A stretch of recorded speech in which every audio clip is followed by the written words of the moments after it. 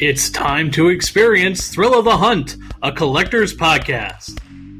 Hey, kid, you want a toy? What does the man know about toys? Action figures each sold separately. Batteries not included. With Kung Fu Grip, the hands that grip. I have 3 of each. 1 to display, 1 to open, and 1 just in case. Why do you keep all your toys in boxes? How do you play with them? I don't. I collect them. You're not a collector's item. You're a child's plaything. You are a toy! Action figures and playsets for ages 6 and up. Way up! Well, welcome everybody to episode 14. We're calling this episode Conning Around, a return to in-person events. Yeah, I like that title. It came to me. It just came to me. It's a good title. It's a nice play on words. Yeah. So since we last spoke, it was when we were talking about our Star Wars trip down memory lane history session of toys and collectibles. We wanted to talk about kind of summertime and a return to more kind of in-person conventions. And obviously, we're recording this today on July 27th, which is right after we just finished surviving through the first San Diego Comic-Con in person in 2 years. Right, Chris? So we thought we'd talk about that. Obviously, we'll talk about SDCC, but we're also going to talk about Chris and I's individual adventures at some different cons in person as well. But before we do all that, we do want to touch upon some overall toy news that we thought was pretty relevant since we haven't chatted in a while. Yeah, I have to tell you, I was like the only way I can tell you how this weekend was, starting with preview night last Wednesday. So, a week ago, in fact, was, you'll remember, Brian, because I think you were still in that age group where we used to get the wish books during, like November. Oh, yeah. And you would sit down and you would just look through the wish book. Now, you knew you weren't getting it all, but you loved paging through, looking. That's what this weekend was for me. It was like being a kid and having the wish book right there in front of you and spending hours poring over the pictures. It felt like that way. What you've been clamoring for, Chris, having those PowerPoint slides instead of these little meager short streams. It was your dream, Chris. It was. So I'm very happy. We'll talk about it, but I am very, very pleased. I'm looking forward to, I'm hoping we get Toy Fair, in 2023, because that's the other big one that I always look forward to. Yeah. I think we'll be fine on that regard. I think it'll continue on. I think we have PowerCon next and then New York Comic Con, right? Yes, that is correct. Right. So we got the Midwest and Ohio, which has become a pretty big ticketed event now, right? PowerCon's getting up there. It's getting up there in its because I know NECA has a presence there now, and so does Super 7. Yeah, and Sphero Toys, Jason's going to be there. Yeah. I think, I'm not sure if it's this con or another one that Valaverse is going to go to as well, but I know PowerCon it's moved. So it used to be in California, and right. Mattel is not going. So Mattel will not have a presence. They've actually kind of, I don't want to use the word severed their connection with the con, but they're no longer going and being direct influence. But there's a lot of other toy manufacturers that are going. And then, like you said, we'll get New York Comic Con. It'll be interesting to see if Hasbro goes to that and we'll talk about it with PulseCon. But that's true. Yeah, that's you've true. got some big stuff, and then we'll start the new year, and hopefully we'll have Toy Fair in February, and we'll be back to a somewhat normal convention schedule. Yeah, pretty much. Who would have thought? Yeah, there was a time, right? But so getting to the toy news here, I wanted to point out, and I know we've talked about this a little off air, Brian, is the pricing squeeze continues to be felt by all of us. Inflation is kicking everybody's rear, and with everything costing more, it's eating into people's collecting budgets. And I'm seeing that, with friends that, are longtime collectors. Everyone's having to make those tough choices. And I know for me, I've had to do that. I know we've talked about it. So yeah, I don't think there's any end in sight to that, unfortunately. Yeah. And I'm seeing an effect. this is just my reaction to it. When I walk into a Target or Walmart, especially here in Central Florida area where it's always bare bones because there's so many collectors and sellers and other people out here. There's a lot of different, run the gamut. But I've been seeing more things on the racks that I normally have seen everyone take every single version up. Usually they pick them up and they buy them all. But now I'm seeing some of those duplicates of figures still sitting around because they're a little bit more expensive and there's not as much return on investment from collectors and resellers. Yeah, I definitely think people are being they're being more careful with their collecting dollars. And I think you're right. Yeah. And I think it's even with the resellers, if they can't turn it for, exactly a decent margin, they're going to leave it behind, which is the good. Margin's getting smaller. Yeah, it is. So, that's something we'll continue to keep an eye on. I know we've talked about in other shows, so I don't want to spend too long on it, but I thought it was worth mentioning that it's still, price increases and, inflation with other stuff. It's still making people really have to choose where they're going to put those collecting dollars. And it's tough when you see, like the stuff that's coming. I know there really is some great stuff coming, and it's you're having to make hard decisions. And as we've said before, I'll get on my soapbox just a little bit, and I'll say, if it's not within your budget, you don't need it. There will be other ways of commandeering those items later on when you have the money. Don't put bills aside in order to fill your pocket with the items because you have that fear of missing out, right? So make sure if you want something that's great, buy it if it's within budget. Remember that. Don't let the item overwhelm your responsibility. That's a great point. I think, my buddy Arnie on a Star Wars Action News show, he once said, I would much rather not buy something when it comes out, when I don't have the money for it, and then buy it on the secondary market and pay more for it when I have the money for it. Now, I know that people don't like to do that, but that's the responsible way to do it. And, you have to. I agree. Sometimes you have to make those hard decisions, and patience is key. Always.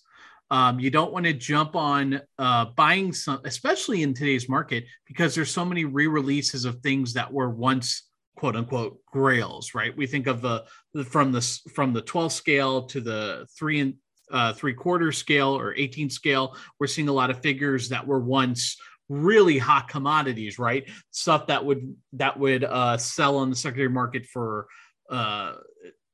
sometimes twice the price or 3 times the price you paid for it when it came out, that are being re-released now under archives lines or under new numbering with some new cardback art with the TVC series. You're also seeing that with the larger, higher end scale items like Hot Toys. Look, Batman 1989 is getting re-released. Who would have ever thought that we get another chance to buy a Michael Keaton Batman? The point is, be patient. Yeah, that's good advice. And there's something, Brian, special that I'm going to point out a little bit later in the show that you and I both played the long game on and are going to win out on. Yeah. And we're, I'm really glad that we both did, but that's good advice. And I think the other advice is we say here, collect what you love and love what you collect. And that's really ringing true for me. And I'm not going to go too far down this path because I've talked about it on the show before, but I'm kind of realizing that my time as a bigger Star Wars collector is kind of setting, the sun's setting on that. And I don't mean I'm going to stop collecting it, but I have so much of it. And then with all these new properties coming, we're getting a little bit of this and then we're on to the next thing and a little bit of this. And then we're on to the next thing. To the 80s and 90s, y'all. We're getting into some stuff we never thought would become toyetic. Yeah. So for me, I'm really being picky there. And I think that people need to just evaluate, if you're not, if I'm having, I guess for me, I'm having more fun collecting other properties than I am Star Wars right now. And so I think, you need to take that into consideration where you're putting those. Cause for a long time, I kind of felt like, it's just kind of like a therapy session, I guess, but it's almost like I was, like I was betraying Star Wars because I felt like, and I'm like, no, I don't owe anything to, to that. So exactly. I would urge people to reevaluate your relationship with that property and make sure it's a healthy one. Yeah, exactly. I think that's well said. Speaking of healthy relationships, with properties, especially when we talk about Hasbro. Hasbro is starting up something they actually did in person back at Star Wars Weekends many years ago, but in a much less dynamic and less technology way. There's now 3D printing and 3D scanning people's faces, but they used to do that in person at the event. Now they can do it from a selfie shot, right? Shows you how much technology has changed. But Chris, there's all these different options to put yourself on an action figure, but which one doesn't exist? No Jedis here. Come on, man. Like that seems like a home run to me. Right? We've got, you can be the Red Ranger, you can be the Pink Ranger, you can be Ghostbusters, you can be, Snake Eyes. I mean, you can be a X-Wing pilot, you could be a Stormtrooper. Right.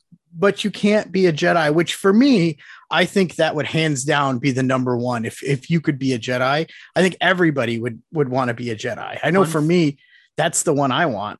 Fun fact, the first one they did, I still have, is myself in Carbonite.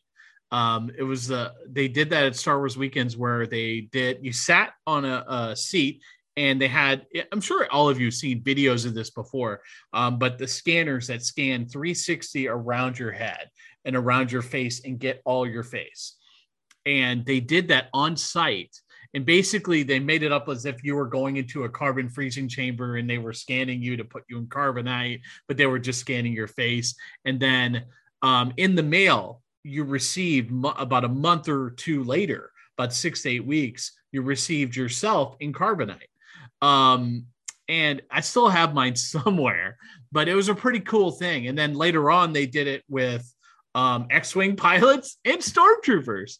But that, that's what they did at Star Wars Weekends. But it's cool to see them updating that to today's technology and then adapting that to other characters and things. It's a cool refresh to a retro idea. Yeah. And I know what you're talking about because I've had some friends that do that. And I think that the Carbonite thing was also maybe at San Diego one year as well. You're right. They did do it on site at SDCC as well. And I think at Celebration once. Yeah. So it's definitely cool that we're updating that. And for me, I will probably just play the long game until there's a Jedi. I'm in no rush to get myself turned from a selfie to a figure. Yeah. And just so people are wondering, there was some discussion of whether or not you could just get like the X-Wing pilot and pull the head off and put it on a Hasbro, another Hasbro Jedi body. The problem is they're saying is those heads are not going to be like, the same type of material they use in a Hasbro figure production run. So they're going to be a little bit more delicate. So there's some concern there that if you try to do that, you're going to risk, breaking it. So I'll just wait for the Jedi. It has to be coming. It has to, right? Yeah, I think it's only a matter of time. I think they're testing the waters on things that are easy to mass produce first. ROI, right? Return on investment. So yep. I think they're going to play that game, see how it goes and expand it if it becomes extremely popular. I mean, I think that's a no-brainer for them. I mean, there's really not a lot of cost involved for them. And we'll get, more information at PulseCon 2022 here, which is going to be happening September 30th and October 1st, which is a Friday, Saturday. So this is the third year for PulseCon. Yep. It seems like they are going to continue doing these conventions. And if I'm not mistaken, well, no, I think they did one in the spring in 2020, but that was probably a little bit. Yeah. So I think PulseCon is going to be here to stay. And that's why I said it'll be interesting to see that close to New York Comic Con, which is usually mid-October, if Hasbro goes there, because I'm sure they're going to, have a lot of announcements and stuff to make. So we'll see. Yeah, well, it definitely makes sense because, as you know, in the past, I don't know how many years they did this, but they used to have an in-person Hasbro Con at their Rhode Island facility. They did that a couple of years. So it makes sense that they're continuing some kind of physical con that's just related to their properties. It makes sense. Yeah. So I believe that PulseCon though is all virtual, like their fan first. Right. Yeah. Versus the I think it was called HasCon was the I think you're right. one. Yeah. Yeah. And I know because I had I believe I sold him. Yeah, I sold him this year. I had the I might still have it. I don't know. The Captain Rex HasCon exclusive. I remember I had that one for a while. Yeah, that was a hot commodity in its time. Oh yeah. Yeah. I just let go of my my Han and Carbonite and Boba Fett SDCC, sent it off to a new home, a good friend of mine who collects all the Black Series in box. So I know it's going to a place where it will be revered. So nice. So staying with Hasbro here, we're going to talk a little bit about one of what's become like a topic we cover quite a bit on the show, because I think it's just very relevant over the last few years. And that's HasLab. Once again, 2 for 2. Yeah. Not the 2 for 2 you want. Oh my gosh. I hate to be like the mean guy here, but the Star Wars team, except for I think maybe one member, and you probably know who I'm thinking of, literally, I think have lost the beat of the fan base. They truly don't understand what people want, or if they do, they're purposely playing Vince McMahon role here and not listening. I don't understand like why you would think a $500 project on an FX lightsaber was a good idea based on a character that people hadn't even seen their full story arc yet in the show. I mean, you're trying to build this off of seeing this character for just a couple of episodes. And it was such from start to finish, just who thought it was a good idea to make a lightsaber, a HasLab project, a lightsaber. And I'll add, it doesn't even spin like the Inquisitor sabers. Spin. It's interesting here as I'm going to, and this is purely my opinion. I have no proof or no evidence to back this up, but it has come up in other topics of conversation, and toy groups and stuff. But I feel like Lucasfilm was heavy-handed here. I think Lucasfilm dictated to Hasbro, "You're going to do this lightsaber. We're going to approve the license for it, the product for it, but you're going to do it as a HasLab." And that's just my gut, because I want to believe that they're not that foolhardy with all the data that points that they have to go, "Hey, this is a great idea for a HasLab. Let's do a Black Series lightsaber that's $500, right?" And especially like you, Brian, you pointed it out, that Reva, we didn't even know her character, right? So you're putting up the character's lightsaber. People don't know how they're going to engage with her. And as it turns out, she's kind of ended up being a very divisive character. Yes, there's a word. Community, yeah. I have nothing wrong with her character whatsoever. I think the story was interesting. I think it was obvious as you watch the series through. I'm not going to give anything away, but I'm just going to say it was obvious where her story arc was going if you were paying attention to the story throughout the series. And I think I think some people felt let down by that story arc. Some people were like, okay with it. And then some people were like, "Oh, I wish you would have done it this way or this way," which is what you get out of any fan base for anything, right? That people are truly committed to a universe that they feel like they bought into it, that it's part ownership of them, right? At this point, because it's been around for 45 plus years now. And I get it. But at the end of the day, I think you can't do a dream project based off of something that doesn't have an established understanding amongst a set fan base.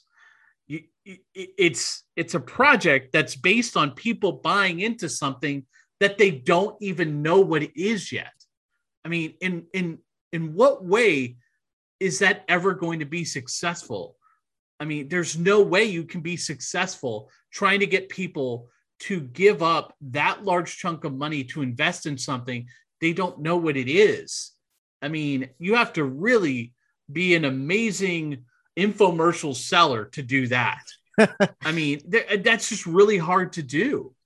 Yeah, and I'll point you, rewind the show about 5 minutes and go back to collectors being careful with their collecting dollars. Yeah. You know, like this is one of the, I mean, it only got, because they leave it up there when it fails too, and they only got 1,413 backers. That's the lowest. You know, that's the lowest I think they've had. I don't know what Cookie Monster is because he's not there, but I think Cookie Monster beat this. That is a resounding message to Hasbro, to Lucasfilm, to everyone involved with licensing for collectibles and toys that, hey, we either do not like this product, number one, or number two, we don't think this product is worth this type of spending money at this type of a venue like HasLab. This is not what we expect from a HasLab project, from a HasLab opportunity. This is not what we expect. I mean, look at the Turtle Van from NECA. Was a set pre-order with payment system options, and it was less. Yep. I mean, and it's going to have LEDs and stuff in it. Well, so and it's like, I don't get it. Yeah, and it's two black eyes for the Black Series right now. I understand. That was good. Thank you. I understand that one is a 6-inch figure scale, 6-inch scale, figure, the Rancor Beast, and one is a role play item, but they're both branded under that Black Series. And I'll tell you what, man, the TVC fans are going, bring it back to us, man. We funded the Sail Barge. We funded the Razor Crest. Give us the love, man. Well, and they're not wrong, Yeah, and it's funny. Like the first time you went cheap, the second time you tried to capitalize off of something you thought would be easy because it's new and it's fresh and people just want to buy something that's new. Yeah. And it's not a good look for them. And no. I'm sure they don't, I think I'm sure there was questions asked of them at San Diego Comic-Con about it. I haven't been able to go through all the interviews that they've done. But we're going to kind of turn it on its head here. And then you had a G.I. Joe project, the second G.I. Joe project, although this one is in the classified scale, the fastest funded HasLab to date. Like that. I mean, it was just quick. It was 8 hours, huh? Yeah, it was the same day it went up, and I was flabbergasted because I didn't know how this was going to go over. When they said His Tank, I was kind of like, meh. Isn't it still up? Yeah, it still has like 15 days. It still has 15 days, and it's unlocked every tier. Actually, I think it has 19 days. I'm pulling it up here. 19 days.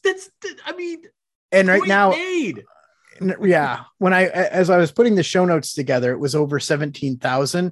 I fully expect that this thing will easily pack on in the last 3 or 4 days, another 3,000 on top of whatever. And how much was this? This was 300. So for 300, you had over 17,000 backers. It's almost $6 million is what they're making on that. Well, I don't know what their costs into it are, but $6 million is what they're making on it. I would 1,413 for a $500 project.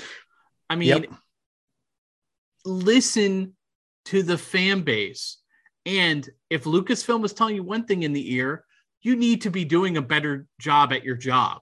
No offense, but like if you're not doing a good enough job talking to Lucasfilm and selling them on what you're supposed to be doing, if that's the reasoning, if we're hypothetically saying that may be the reasoning here, you're not doing a good enough job on your end at Hasbro to sell them on what should be on what is the right thing to be doing with these projects, then you need to step up your game. I would have loved to have been a fly on the wall to see, because I want to be at these meetings. I know. What they're thinking. What are they thinking? I would hope someone from the Star Wars brand team was like, yeah, that's not going to go well, and I'd love to know, did Lucasfilm just say, well, that's what you're doing? Right. Because they own the license. There's nothing stopping them from doing it. Yeah. And Hasbro has to go, also, all right. There are things that Hasbro has control over too. They could have said, okay, we'll do an FX lightsaber, but we want the price point to be here, and this is what we want to do. There's always room to have an impact on the decision. So I think here, whatever was happening in that room, like we were just extrapolating on. Common sense. Anyone who's not even in toys and collectibles can tell you, what are they thinking? It boggles the mind. I'd love to talk to some marketing people who aren't working at Hasbro, but at other toy companies who maybe are retired, and asking them, what is your opinion on this? What do you think happened here? I'd love to get a vibe on that. And if for some reason anyone who listens to our show used to work in toys at any level, we'd love to hear from you. Give us some feedback, because we'd love to get some insight on this. And you can reach out to us on our various social media feeds through Facebook, Twitter, Instagram. Feel free to reach out to us. And you can find all our information on our Podbean page, as well as on our various outlets like Google Podcasts and iTunes. So please do reach out to us. Yeah. And I do want to point out, you made a great point there. And I want to point out that Bobby Valla, who runs Valaverse, is a former Hasbro employee. He worked on the G.I. Joe team. He worked on the Marvel Legends team, and he's given some insight as to what goes on now. There are certain things that he can't discuss, because there's all kinds of clauses and stuff, but he's given a peek behind the window. And what's interesting is that, people have been asking him, and we'll get to this a little bit later, when we talk about the convention that I went to, but people have been asking him for vehicles. And the one thing he said is that the HISS-Tank has provided him with a wealth of data and knowledge to kind of look at and say, okay, how does he want to do vehicles? Because it is something that people keep asking him. And he said, well, when you get to that scale, there is a limit of how big you go. Like getting a USS Flag in a classified scale, never going to happen, people. It's just not physically possible. But to kind of go back to the HISS-Tank too, they don't have the HISS-Tank, all that money that they make after they pay their costs, they don't have a license to cover either, because Hasbro owns that property. So they're raking it in on this thing, and then they've unlocked all the tiers. Now, I will say this. I do want to say $300 for the base level. I thought it was overpriced. I thought it should have been $200, but with the unlocks, you're getting $100 worth of action figures you're getting 4 of them at the new price point of $25 for a regular wave. That's $100. And then the other extras in there, depending on how you want to price them, I'll say they're somewhere between $25 and $50. I go kind of more on the conservative end of 25, because they're not that much stuff, but you could go the other way. So that makes the tank itself like $150, $175. And I'm like, yep, that's a good value for money. So with all the tiers unlocked, I think this thing is a great value for money. Without the tiers unlocked, I think it'd be a different story. And there's been some talk about, HasLabs like to do electronics, and could they have not done electronics here, made it cheaper or whatever? I could take or leave the electronics, and I'm kind of fence sitting on this one. So I wasn't originally going to do the HISS, and then I saw it, and then I've seen, seeing it in person, how big it is, but it also is made so, the G.I. Joe team said this, it's made so it'll fit on a regular shelf.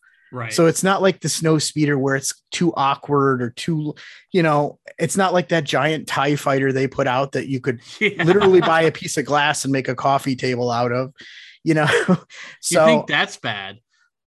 Wait till I show you the World of Jazz Inc. dioramas. Oh yeah. So I think where we'll leave this is I'm on the fence here.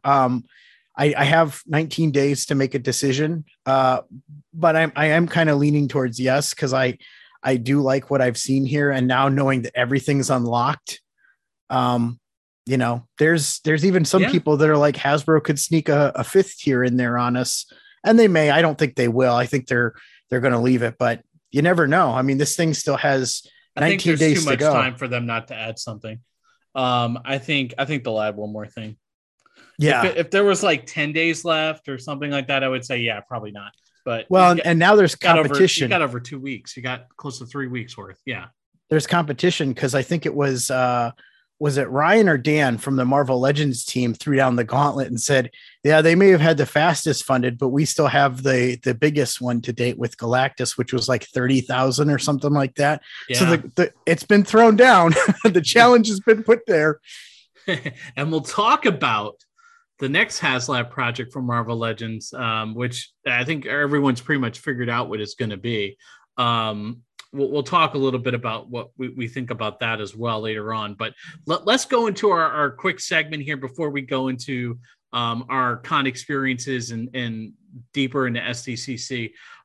Chris, what have you gotten? What have you acquired most recently? Well, it's you know, what I have in the show notes is just a small list, man. It's a small but it's a small portion. It's been a little while, but I'll just go through it quickly here. So Playmobil Knight Rider. I want to try and do a review on it. We'll see if I get there. I finally got the Tyrannosaurus Century figure from Power Rangers, which has been on pre-order over a year. And I actually had to go to a store and get it. And then the same with Antok Merrick. I got Cobb Vanth, which I did put up a little review on our socials about. I think I posted it to Instagram, Facebook, Twitter about what I think about it. You can go read it there. I'll give you the Cliff Notes version. I don't think it's worth the deluxe price point. Agreed. I got the Dawn Oni Taijin Super Sentai Mecha from Don Brothers. Really awesome. I also put some information about that on our socials, so you can go there to check that out. Stan Solo Star Wars figures, which is an area of Star Wars collecting I'm really enjoying. So I did get, and I don't know what the proper term we're supposed to call her anymore. Hut Slayer, Slave Leia, Gold Bikini Leia. I don't know, but I got her from Stan Solo. I got Ula. I did pick up a blue Snaggletooth, Han, and Stormtrooper. So these are all done in the vintage style, and they can go right in with your vintage figures. Right. They look fantastic. I'm not paying $300 for a blue Snaggletooth. Right. Snaggletooth. Right. Yeah. I found Dinobot Sludge at Target. So that's the third Dinobot. I got some Action Force stands. And the reason why, you're like, oh, why are we pointing out stands? Is because I think Action Force, Valaverse is the only place besides Ian's Collectibles, or not Ian's Collectibles, Ian's display stands. It's doing stands for 6-inch figures. These are a little bit, Ian's stuff is good, but I feel like the Valaverse stuff is just a little bit more robust. And so I have it, I'm using it for some of my Joe characters that are, don't want to stand as much. So I figured those were worth a mention. You can pick those up on his website. They're $10 for 4 of them, and they're come in different colors. So it's like a multicolor pack you get. Cool. I think they're great. Action Force Wave 2B, which was Trigger and Desert Rat, along with the Delta Trooper and some gear packs. And then here we go. This is tough between Action Force Wave 2B and what I'm about to say, but I finally got the G.I. Joe Classified Wave 5, which includes, the deluxe Crocmaster, but Storm Shadow, Spirit, the Cobra Officer, Storm Shadow and Spirit. My goodness. I guarantee you those are coming in on my list at the end of the year. Yeah. Already there. Yeah. Yeah. And I'm not I knew Spirit would be. I mean, that's your jam. Yeah. Man. And I'm not an inbox collector, but I did buy a second one to keep you packaged. did. Yep. And then I did want to point out, so Sarah got something cool. Is she got a Queen Elizabeth II Barbie, which nice. They did. Yeah, those were really hard to find. And I got it from Big Bad Toy Store. Unfortunately, I got a couple dings, but I reached out to them and they were like, oh, well, we'll give you some money off because we don't have any more. So you either get a refund and they were minor. I mean, they're not minor to the point, you can see them, but they're minor to the point of we'd rather have the figure. So that's a very long list. You went through it quick. Yeah, I wanted to keep it moving, but Brian, what have you picked up? Well, I have delved deeper into the Clone Wars. I mentioned last time I was looking forward to the Darth Maul Clone Wars hot toy, and I do have it finally. Beautiful figure. It's really cool to see the mixed look of him because he's got the metal from knee down, the metal legs, and moving eyeball function. Some people like the head sculpt, some don't. I like it. I think it's fine because it's like a mix between the Solo look and the episode 1 look. So it's a little bit meshed between. And then I also picked up the Hot Toys Clone Wars Anakin. And Mafex Endgame Thor came in. Chris, you forgot that on your list. I did forget it on my list, but it kind of works out. So you could mention it there. I honestly haven't gotten a chance to. I have with Cap. I opened it and played with him for about 10 minutes. He's an awesome figure. Yeah. So much fun. So many different options and accessories with him.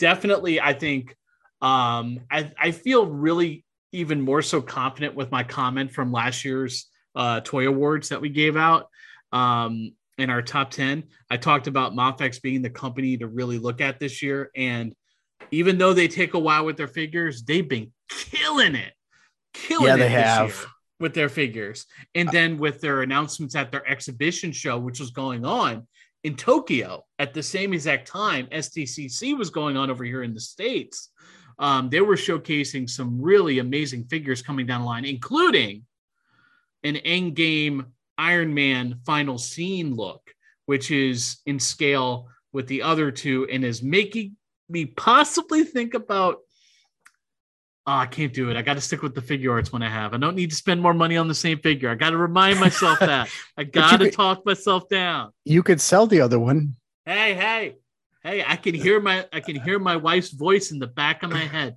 You don't need another one. So let me ask you, are you going to get the Hot Toys Ahsoka in that Clone Wars style? I already have it. Oh, that's right. You do have last year's. That's right. Yeah. There was something else that was Rex shown. Too. We have Rex too. Yeah, I'm confusing it with something else that they showed for Ahsoka, but it wasn't. Oh, Hot Toys. the newest. So let me clarify what Chris was mentioning is Sideshow itself, not Hot Toys, but Sideshow is doing a Clone Wars animated style line of figures, and we've talked about this a little bit before. But they announced at during their Sideshow Con lead-in to SDCC that they're doing the Clone Wars style Ahsoka, not based off the final season, which is what the Hot Toys version is, costume-wise, looking after, but it's the costume previous to that. So like season 4 and 5 look of her post tube top. Because if you remember, halfway through Clone Wars, the ownership change of Lucasfilm from George to Mickey Mouse. So yeah. So the look went from tube top to cover that girl up.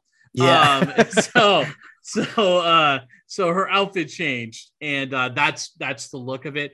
But I don't want to be mean here, but Sideshow is not great at figures. Yeah, the feedback I've seen online has not been kind to those, and so thanks for correcting me. I was a little, because Sideshow distributes Hot Toys, and I sometimes like mix the two. Correct. But I also want except for the dude, man. Except for the dude. Yeah, the dude looks amazing.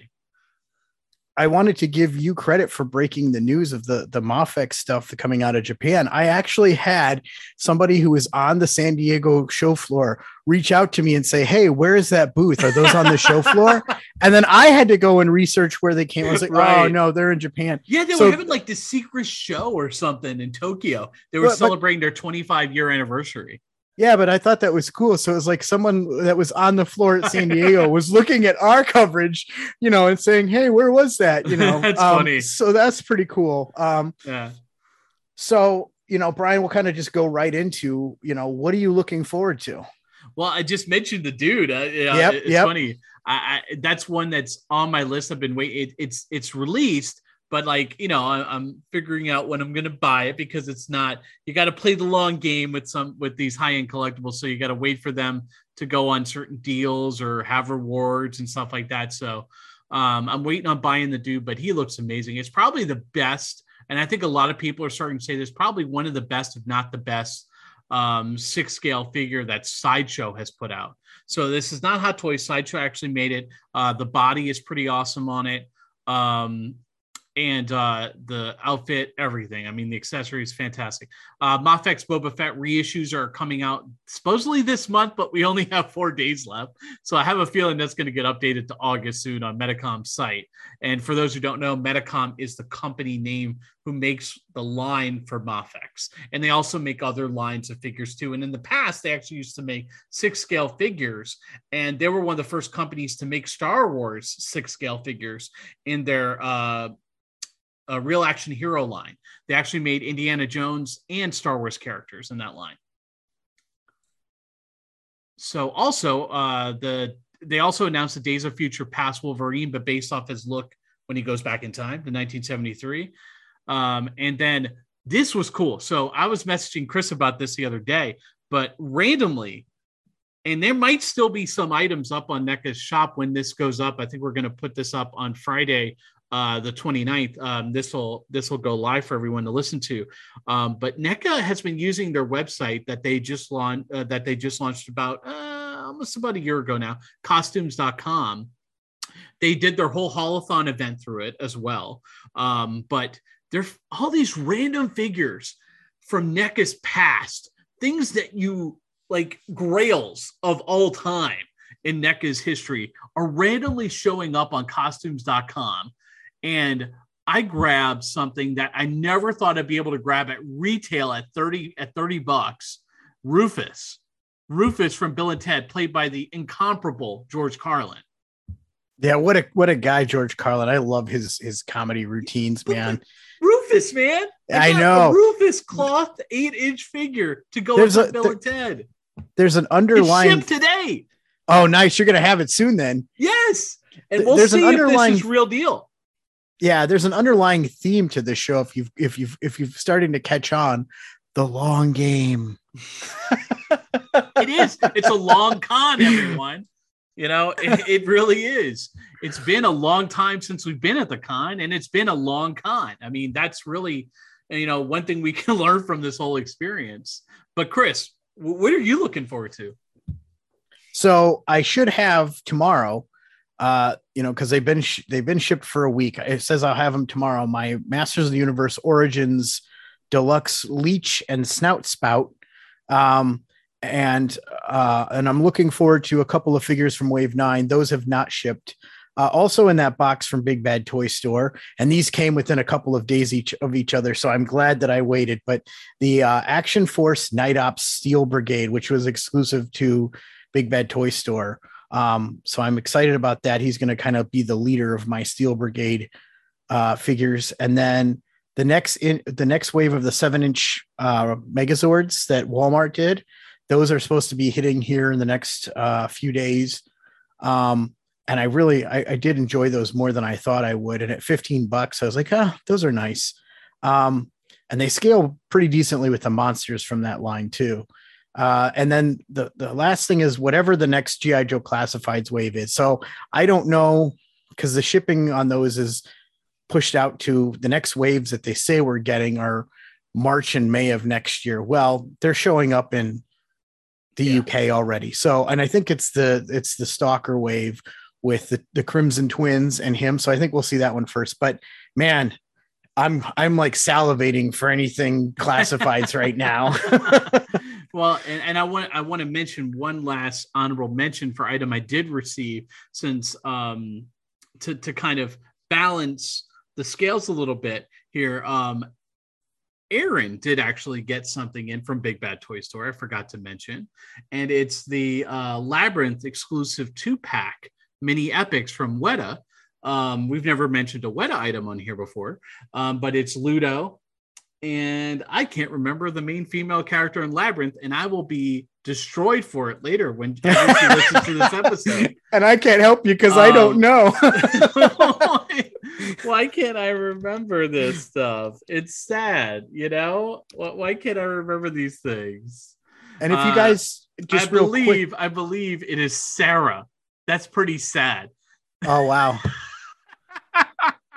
So yeah, so Sarah, right? So Sarah's the main female character played by Jennifer Connelly, who's looking for her brother Toby, which is named after Toby Froud, the baby brother, because Toby Froud, who plays the baby Toby in the film, is also the son of the Froud, the well-known Brian and Wendy Froud, who are well-known in the fantasy community for creating a lot of the monsters and creatures you saw in the film of Labyrinth, as well as Dark Crystal and everything else. Yeah.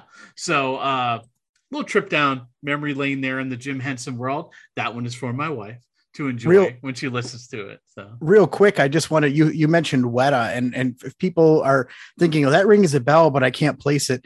They're the ones who did all of the effects and set pieces and whatnot for Lord of the Rings trilogy down in New Zealand. And actually, I'm Facebook friends with Daniel Falconer, who works for Weta. Oh, still cool. works for them. Yeah, he's been to San Diego a few times. We need to interview.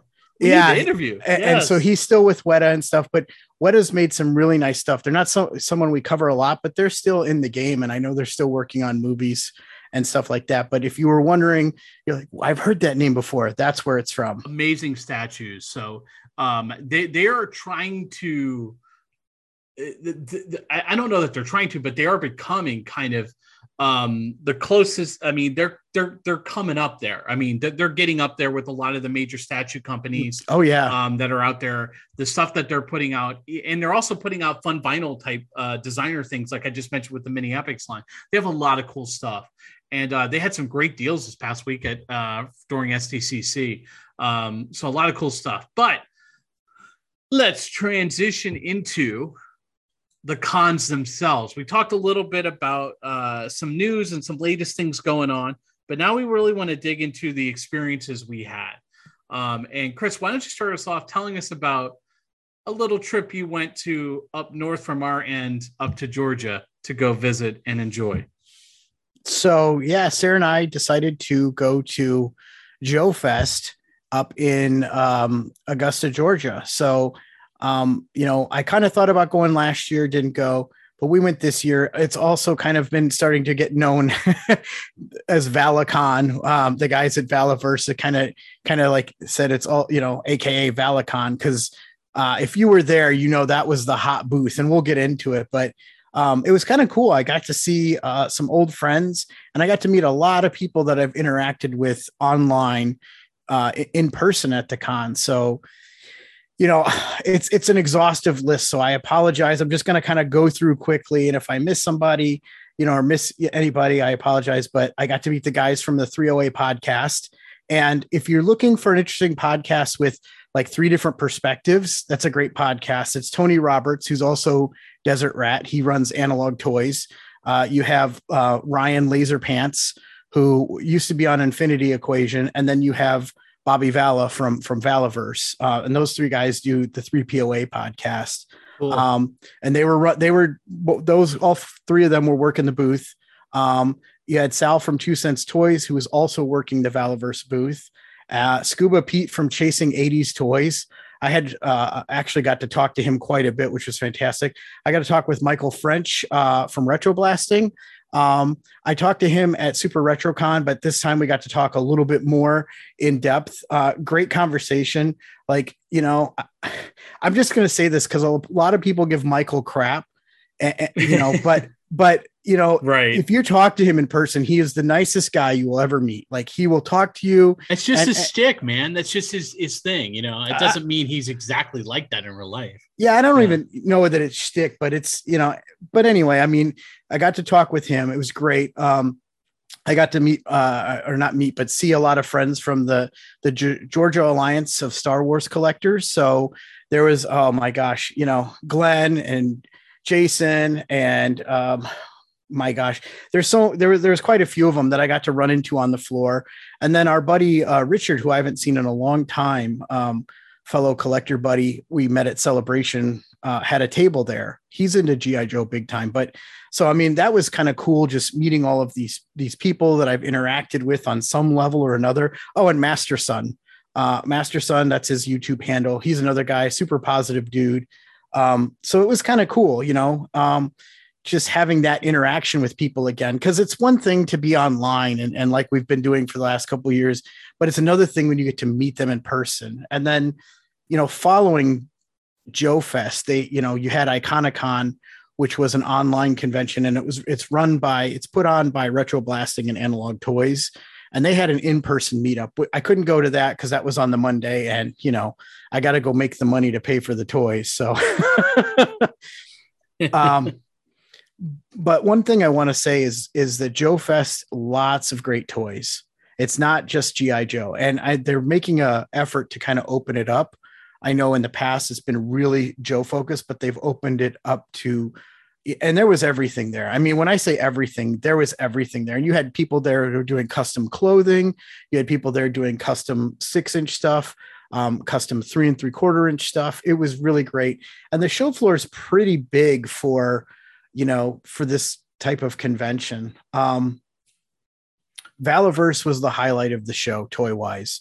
Their booth was awesome. I think they had, is a pretty big booth, awesome display. I have pictures of all this. I've been meaning to get it up on our socials and I just haven't. No worries. Yeah. I got to meet Desert Rat, Tony, and he signed my figure. I actually bought a second one so I could have one signed. And then I have my loose one. And then he signed my comic too. So that was pretty cool. He was interacting with all the fans and signing stuff in between working in the booth.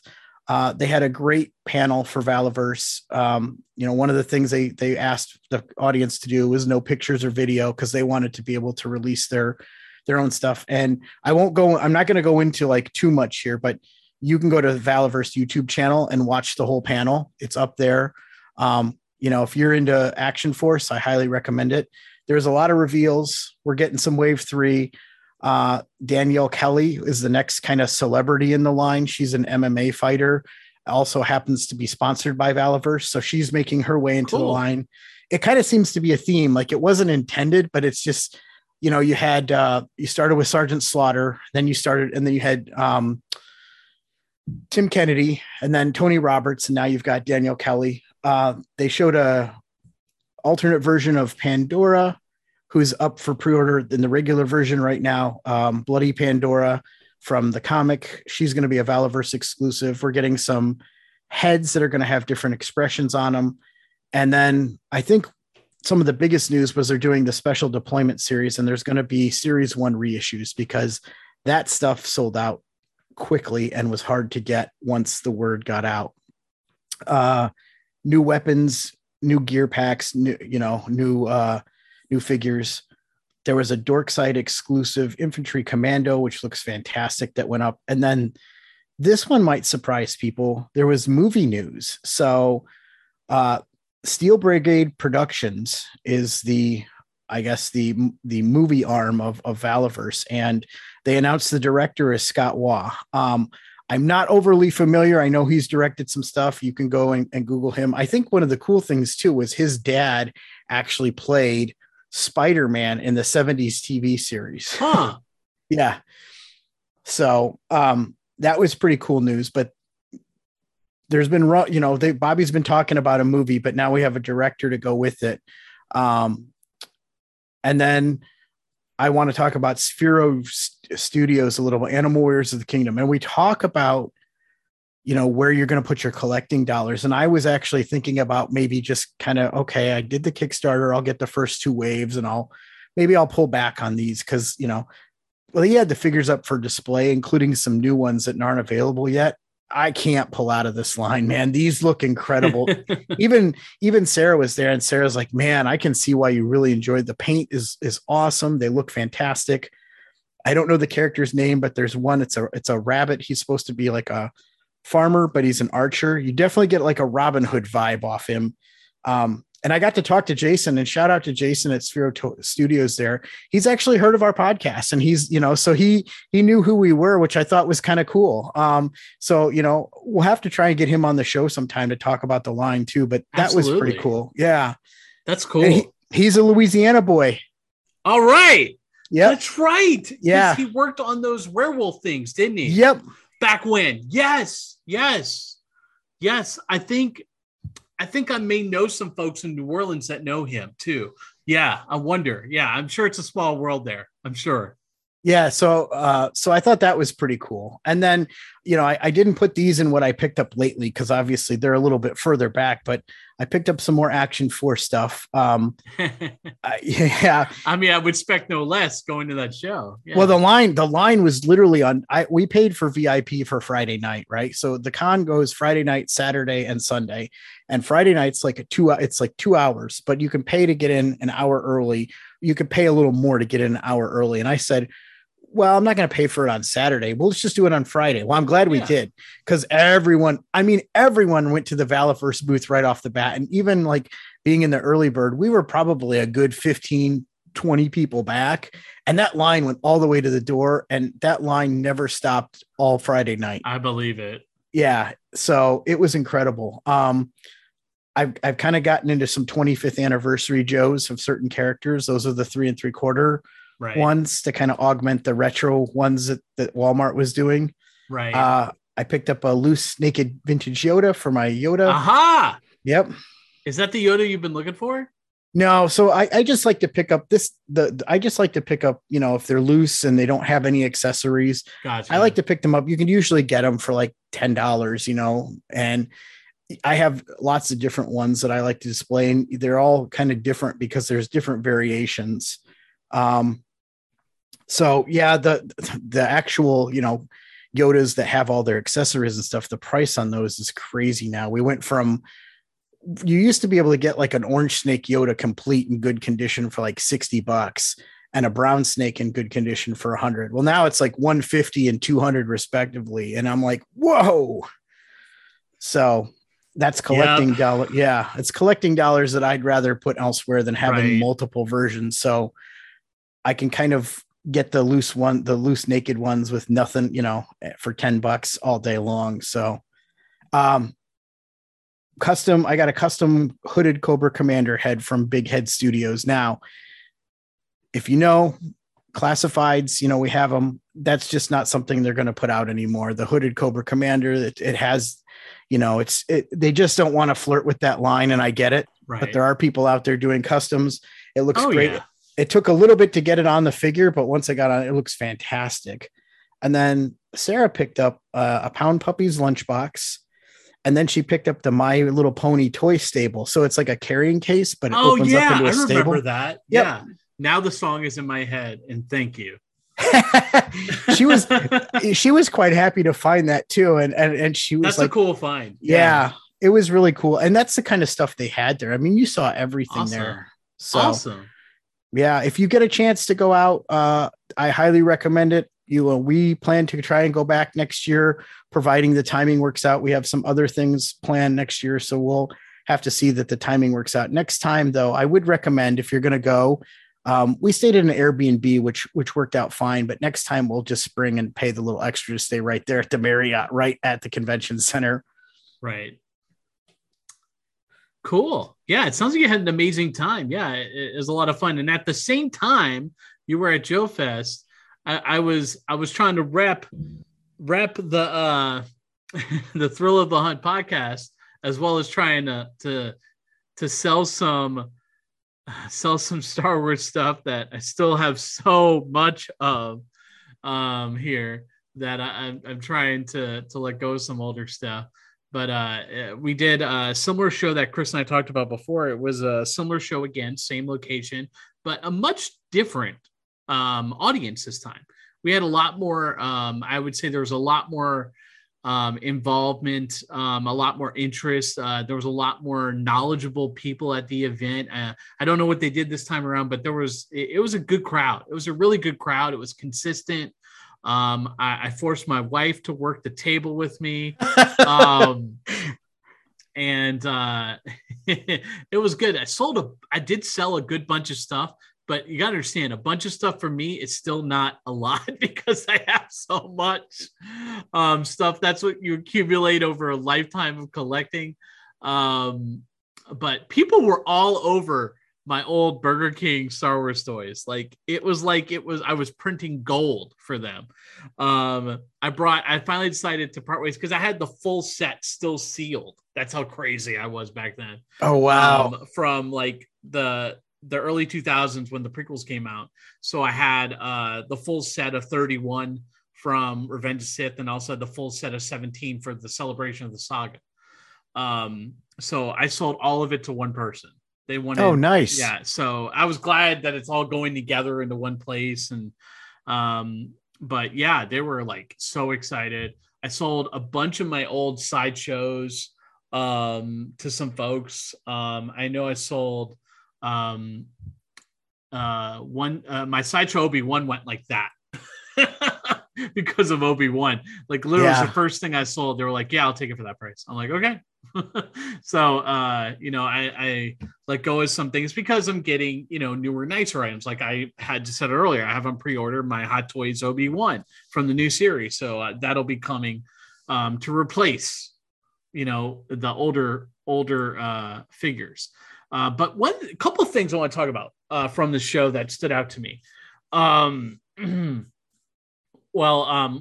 I do want to mention before I talk about these two things that I learned is we handed out our new little fancy dancy cards, which Chris, you still have not gotten in person yet from me. I know. I'm looking forward to that. Yeah. Still have, I got them right here. I got the box right here. I'm going to shake it right here in front of the mic for you to hear. Yeah. But handed out a bunch of cards. A lot of people were like, oh, cool. Yeah. And they were very excited to hear about the show and were interested in it. But a couple of things I want to talk about that I observed. And I thought this was interesting in realms of what we like to talk about here is Mandalorian is king. It not only is it king for Hasbro to sell, but it is king for the fan community right now. For anyone who is, coming from the Clone Wars era, the prequel era, the 30-year-olds and younger crowd, we're all about Mandalorian merch. We're all about that kind of stuff. And I would say that's like the 30-year-olds and younger, even like, the late 20s and younger, I would say. But when you got to that 40 mark or right around 40 and higher, it was all about vintage. And it is very definitive, like what the community wants. Like we talk about Hasbro not being keyed in. They're keyed in to the younger crowd. They know they want Mandalorian, but they're not. They're starting to get it with a lot of these retro lines. I mean, that's smart. I mean, they're getting it with the retro lines, but the TVC needs to be more frontline and center with big projects like HasLab, like you've been mentioning earlier, Chris. Like that is where people are going to spend their money because people need places to showcase their items. That's what I noticed. People want more vehicles. They want more play sets, dioramas. They have the figures or they know what figures they want, but they're really looking for items to showcase them in front of. And I feel like that's what people are looking for. And that's where really a lot of customizers are making bank on with 3D printing. But why isn't the toy companies, especially the main license for Star Wars, not focusing their efforts into doing a whole line of this stuff? They could be doing modular based stuff that's cheap to make, but just produce it and produce it. It will sell if they put it at the right price point.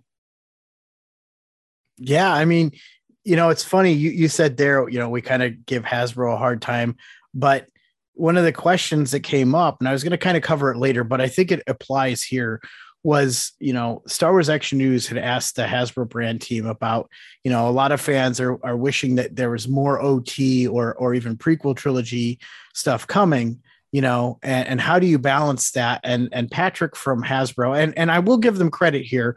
I think that they did a good job of not sidestepping the questions this time. So I do want to point that out, but you can go see the full interview. I posted it on our socials. So, but anyway, Patrick had said, look, I had somebody come to me earlier today and they said that they want newer content, newer stuff from the newer shows. And I asked that individual at the expense of OT or prequel trilogy, and they said yes. So Patrick was like, so, it's all over the board. And it's like, we're really trying to do a balancing act here. So, and what you're saying is exactly what he was saying. Mandalorian is king, and Clone Wars has really kind of had this, I don't want to call it a resurgence because I don't think it ever went away to the point where it's a resurgence, but the interest that Clone Wars is garnering right now is really high. It's from Mandalorian. Yeah. Because they're seeing all these characters that were introduced in the Clone Wars series, animated series, in live action in the Mandalorian. So they're like, I want to know more about these characters. And they're waiting to go back and say, oh, look at this all retro animation, man. It's like so cool, and to go back and they're like, I'd love a figure based off of this. Oh, they made them back when? Why don't they still make those? And I think that's the kind of mentality that's coming out of it. At that show, what I've learned is, and I had success, because I don't think we did any. I think there was a gap between when we did, they were having shows there for a while, and then there was a gap, and then now they've started again, kind of different people running it. Right. But some of those old ones, I was having a lot of success selling older vehicles from the prequels that I no longer want, or Clone Wars, if you priced them right. And so I think you're onto something there. And I think I've kind of learned what certain members of that audience are looking for to sell stuff. It's interesting because I, like you, I have, I couldn't make the show. Obviously I was in Augusta, Georgia, while you were manning the table by yourself there.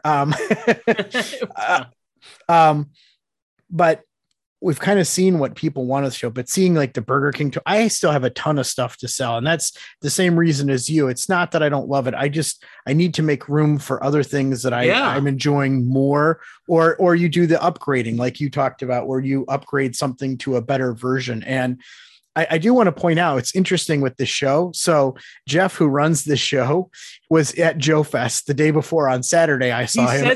And then he was down there. There is another show coming up, and it's so you and I have kind of mixed feelings about this. So Jeff wanted to try something new, and I get it. Because there have been people asking for an evening show. Now I'm excited because the show's on a Saturday, because I'm kind of like, Sunday's kind of the wind down time, whatever. But so it's on a Saturday, but they're going to do one in September, and I don't know the exact dates. It's going to be in the evening hours. So it's going to be like from 4 to 9 or something like that. So we've talked a little bit. I might go and do it there, rep for the podcast, and then try and sell some stuff and see how it goes. Luckily, the price for a table there is not too bad. So it's not that huge of an investment. Whereas if you're trying to do other cons, but I mean, it's good. And I want to say, you got those cards, and I know we've talked about it. I kind of, I think we're needing to get some t-shirts, because I kind of felt like I should have been wearing a Thrill of the Hunt t-shirt at Joe Fest. I tried to get hats or t-shirts made, but I was having an issue with the image, so I got to work with it. But because they canceled. I remember I told you about this. They canceled the order, so it wasn't printing right on certain. I don't know, but we'll work on it. We're getting there. Yeah, it's coming, people. So I don't know if people want stuff like that, then maybe we'll entertain that option. Yeah, absolutely. So SDCC. Let's get back to where we started. Yeah. Dude, it's like you said, it's back. We talked about how much you love this format so much better, right? Yeah. And I mean, so many announcements and pre-orders. Oh yeah.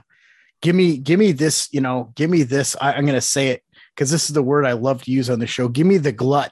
Give me the glut of stuff, the pictures, the pre-orders. I want it all at one time. Because now I know what's coming for a while. I want the deep dish. I want the deep dish pizza. We know where you're from. Yeah. Absolutely. Go Chicago. There you go. But yeah, I mean, lots of pre-orders, including Walmart's Collector Con. Right. Which was mostly Hasbro stuff. If I'm being honest, I will say no, it wasn't. I know I never thought I would hear myself say this, but it was well laid out, and things did not sell out before they were supposed to be posted. For once, congratulations, Walmart, for not posting it early. Yep. And everyone that wanted it, that was ready for when things were released on the time that they said it was pretty much able to get it. Now, if you waited like 5 hours, you might have had some issues, but it did pop in and out again a few times, the different pre-orders. Even that Spider-Man that everybody wanted. Oh, that Spider-Man was like, whew. Oh, that was gold. It sold out. Gold, Jerry. Yeah. It sold out, and then it came back, and then it sold, and then it was like it was coming in and out all day. Because I know, we've talked about it here, the text group, and we were all pointing each other out, and I think that was Wednesday morning, before preview night. So because Thursday, most of the stuff that went up on Wednesday was the good stuff. It wasn't much going up on Thursday, and it wasn't very exciting for day 2 of Collector Con. Yeah, but it wasn't. But day 1, man, we were texting back and forth, and we're sharing links and stuff like that, and so everyone was able to get everything they wanted, which I thought was a good sign. And I know, like, later in the day, Pulse put up some of the stuff that if you're a premium member, you can have access to. That's shared exclusive. So there was also that route as well. And Chris, do you want to give a thank you out to a lot of folks that gave great coverage that we were able to share within our own pages? Yeah, absolutely. I think it's important, like we're sitting back and we're putting stuff on our socials from the sidelines. And I think it's important to recognize the people that spent the money to cover the show live. So they may get their badges, through the show for covering the event, but they have to pay to get out there and everything else. So I just wanted to thank Star Wars Action News, Marvelicious Toys, The Foosh, Pixel Dan, and MCU Collector 24 for the in-person coverage. And we shared that coverage and gave them, we made sure we gave them credit when we shared stuff on our page. So I wanted to thank those guys. Absolutely. Yeah. Everyone did such a great job with their interviews and their coverage. I know I've rewatched them quite a few times, and I'm very appreciative of those. I know it's weird to say trailblazers of the toy and collectibles YouTube community. I know it makes me feel like, trailblazers of YouTube, but gosh, the world we live in. But you can make money by making videos. But that's the world. But a couple things, a lot of the, as you wrote here, notes, a lot of the same licenses are getting spread out. Mm-hmm.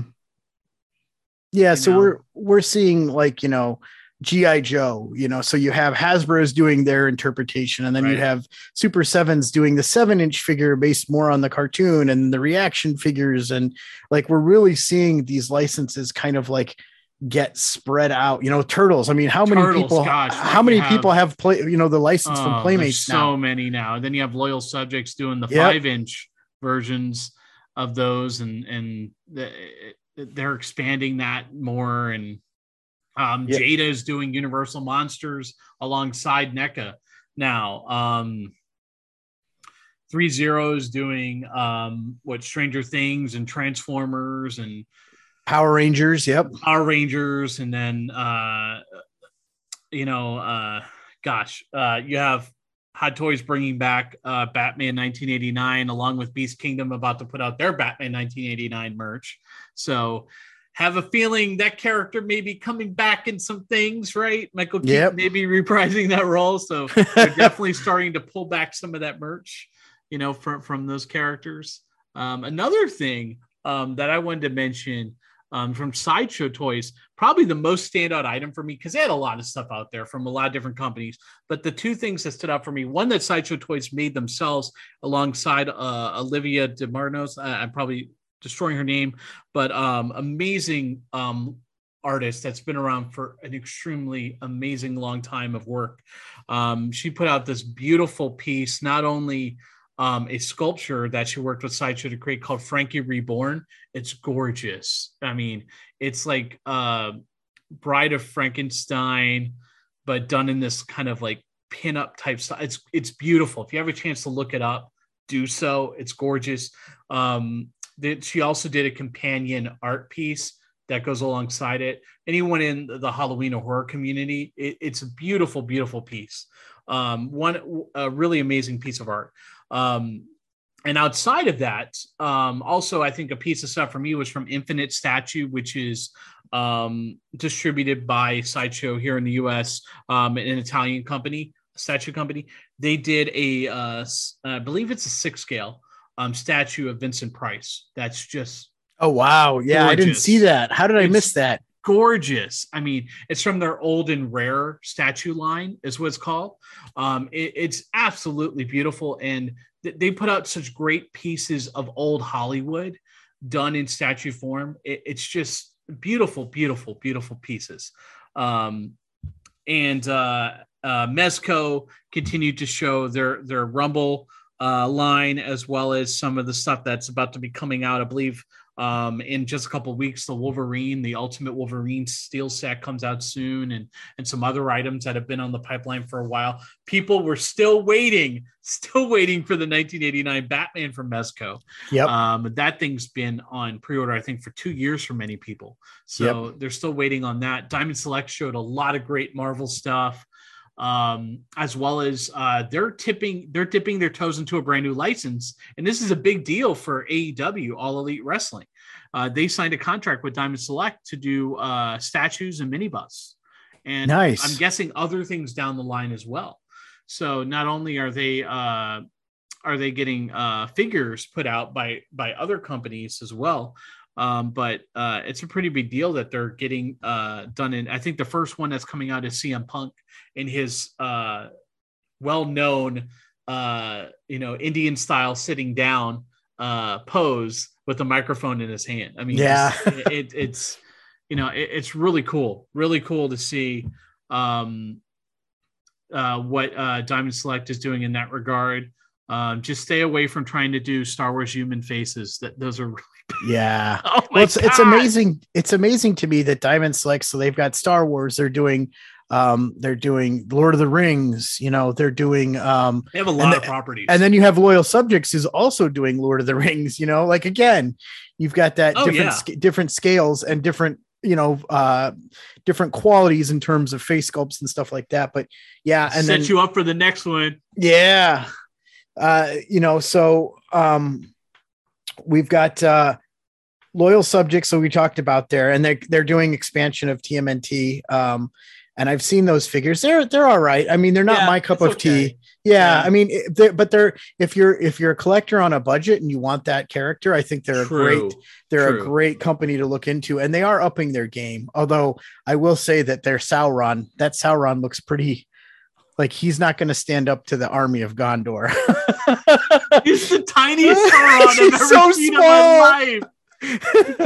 Like, if you ever wanted to carry the true Lord of Darkness in your pocket around with you, my gosh. But Mondo is, and Brian, they're getting into the scale that you like, that 1/6 scale. They're doing more, and especially it's allowing their now parent company, Funko.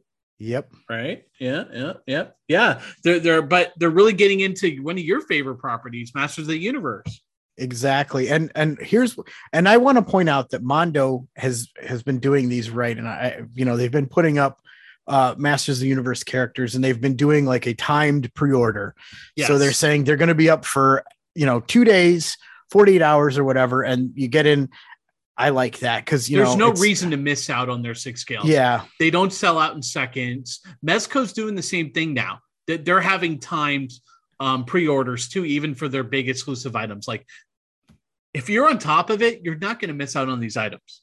And Mezco's another one that's just got huge popularity. In fact, at the panel for the Valaverse panel, Bobby admitted, he's like, I love Mezco. He's like, Mezco's doing now in their weapons, they're actually doing it on handguns where the slide is back. And so now Bobby's like, so Bobby's incorporated that into his line. So I think it's pretty cool that you have these companies that are spurring ideas and making each other better. And also what's great about Mezco is they do accessory sets too. Yep, absolutely. So if you're looking for some stuff to outfit your characters, there you go. Yeah. We had Jazzwares had a presence there. They have their toes in a lot of stuff, but I think the thing that they're known for right now is they're doing the new Star Wars ships. Dude, how awesome is the detail on those ships?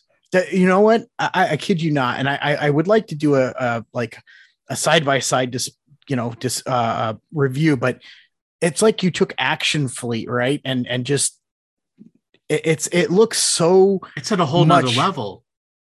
But they've captured that aesthetic of Action Fleet, which everyone loved. With you. But now they're upping it, with the paint apps and the stuff like that.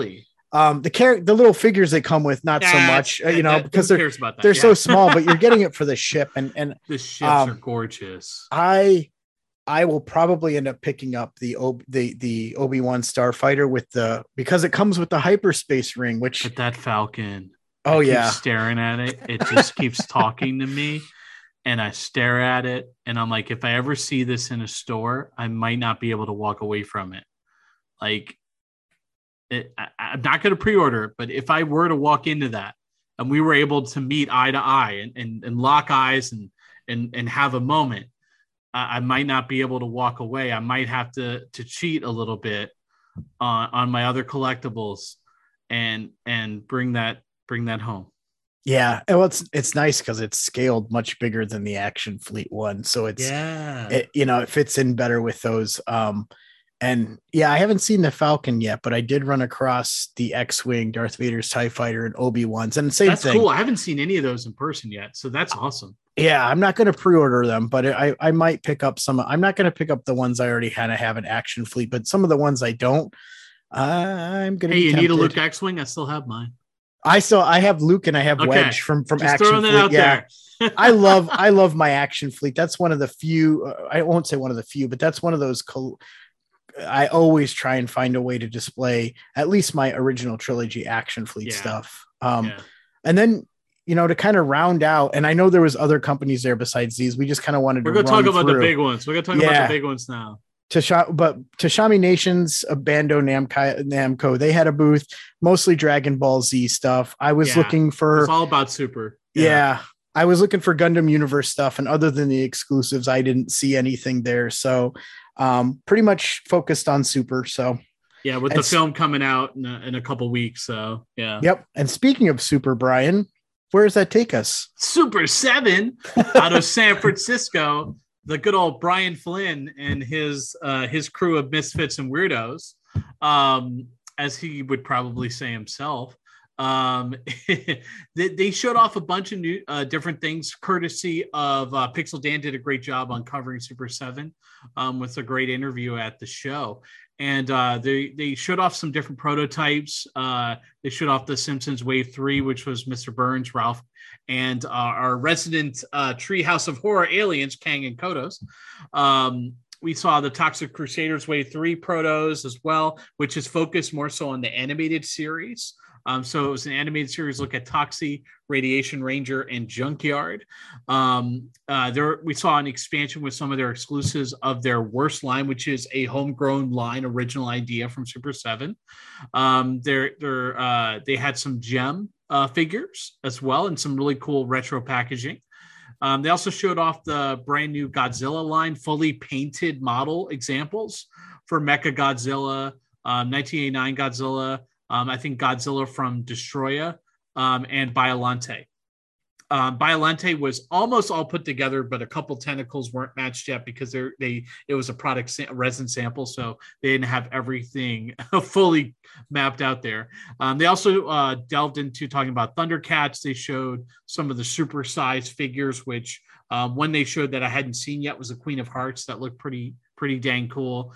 And Thundercats, they showed a prototype of they're continuing their vehicle line with those, and they showed the Electro Charger. So I think those were the big things at Super 7.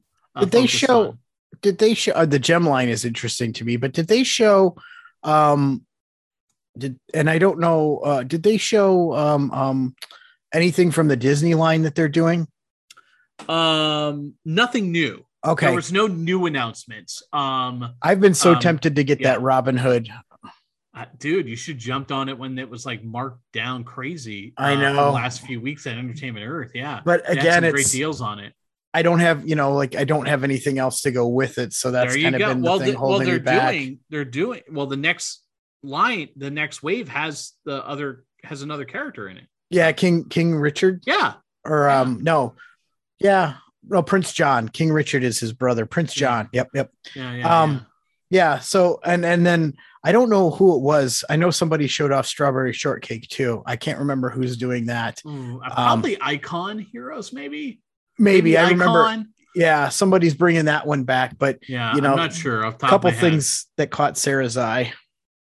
On a side note, before we jump into the rest of this, Nendroid showed off today today on the 27th of July. They showed off their SpongeBob.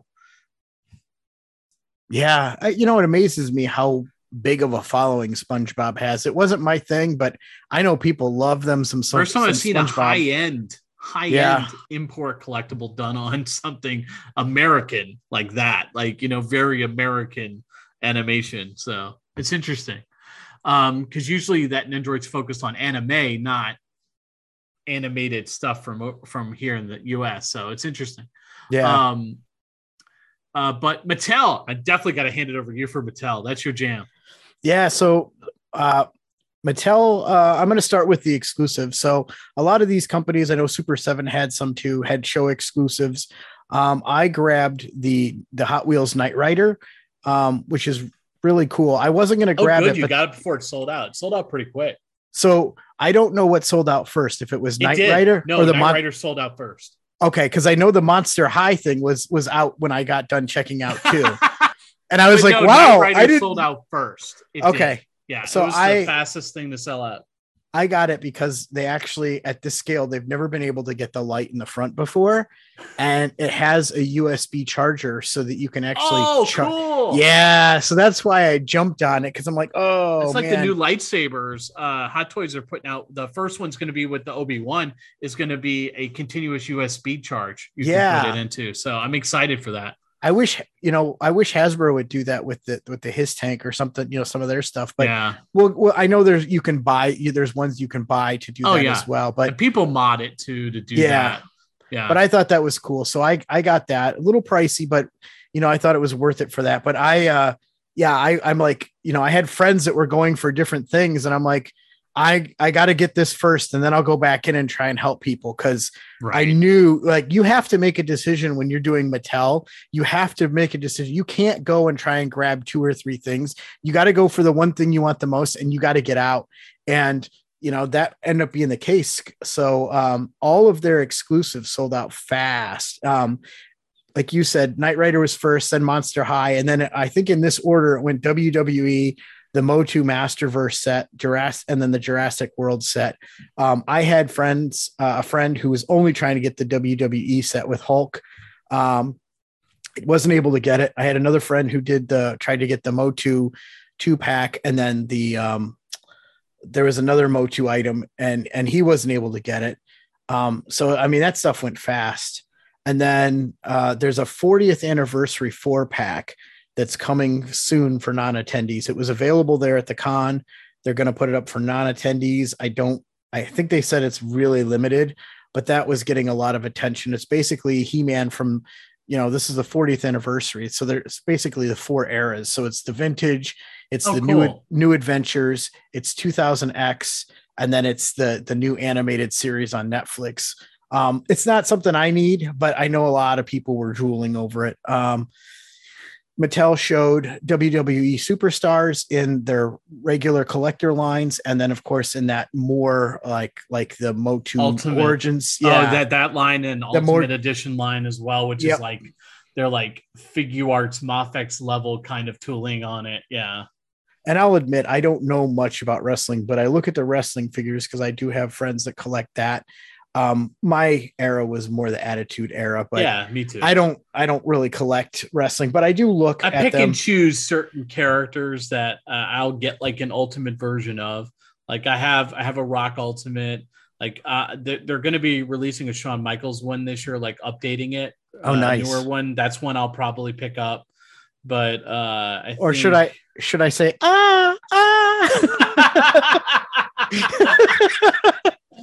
Oh my gosh.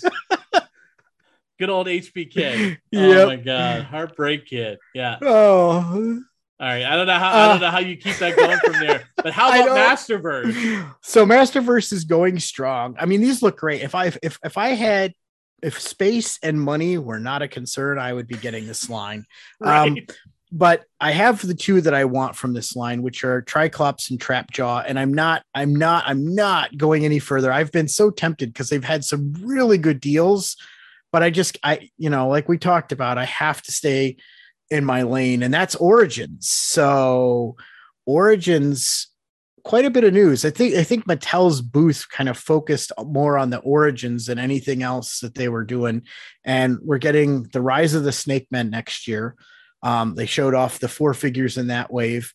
They told us the next 2 exclusives. So they announced earlier this year there would be 4 Mattel Creations exclusives, and they did Keldar, which I was able to get, and then they did Wondar, which was an absolute disaster.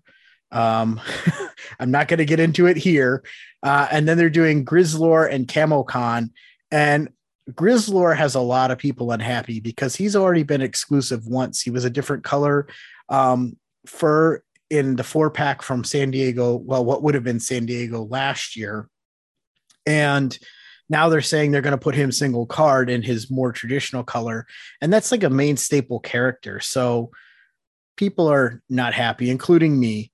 Camocon is a variant of Cobra Khan. So that one's not as big of a deal, but anyway, the Wondar thing I think is really feeding into that. And there was a lot of people upset with the exclusives that went up while we were, that I was talking about earlier, because a lot of people, the way it worked when you checked out at Mattel is you got your stuff and then you went to checkout, and it puts you in this like checkout queue. So it's almost like you're standing in line at the store, right? It's not like you're still shopping on the site and adding stuff to your cart. You're literally got your stuff and you're in line to check out. And people, people were having stuff like say, oh, this sold out. And so it's like, if you're going to kind of put people in a queue for checkout, then they should have the item kind of held back.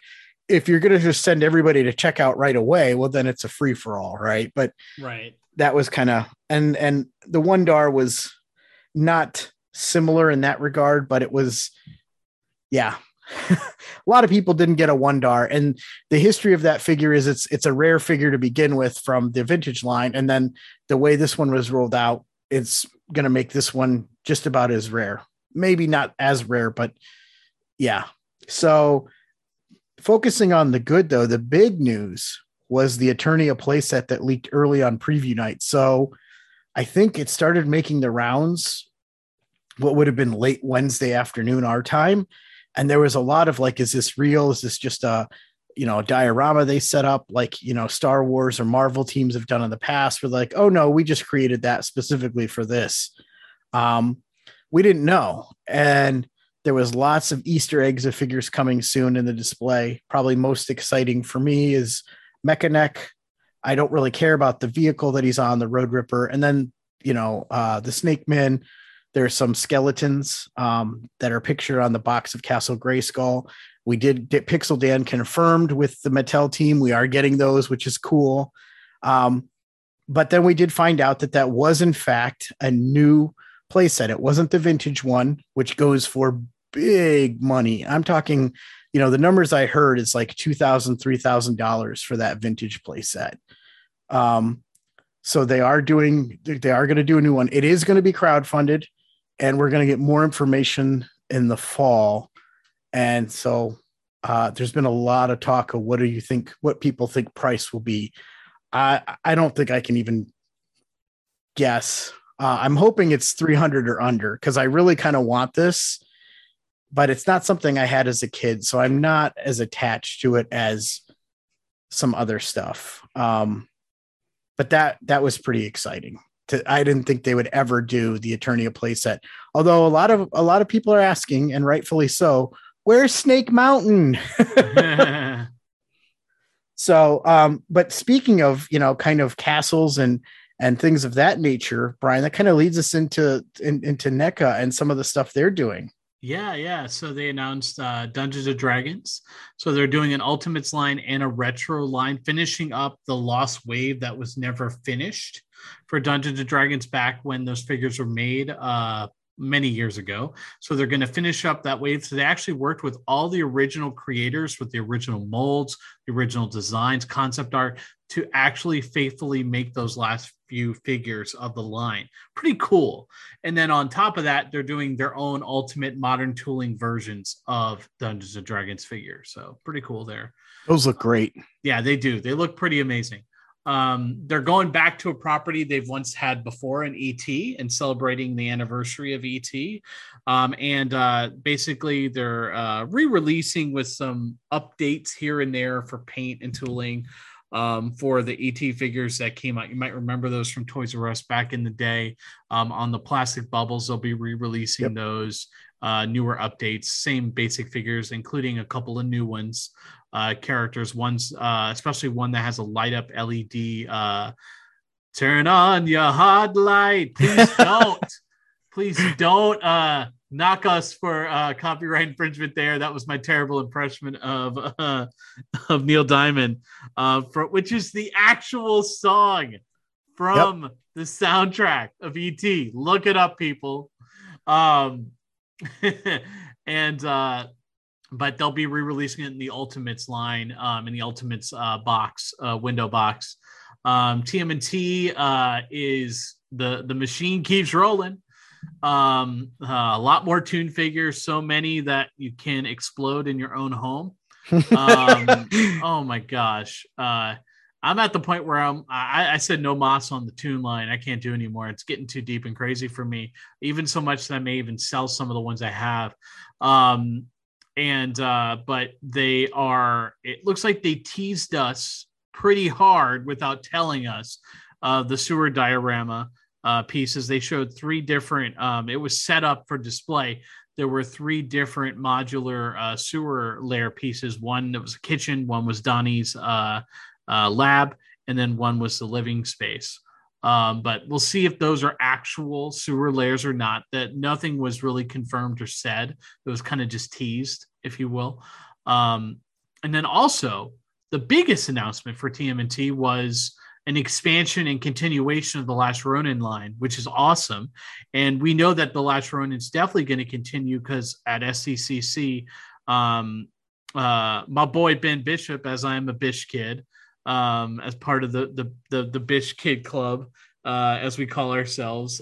Ben Bishop, one of the main artists that worked on Last Ronin, he worked a lot on the flashback sequences. He did all the art for those.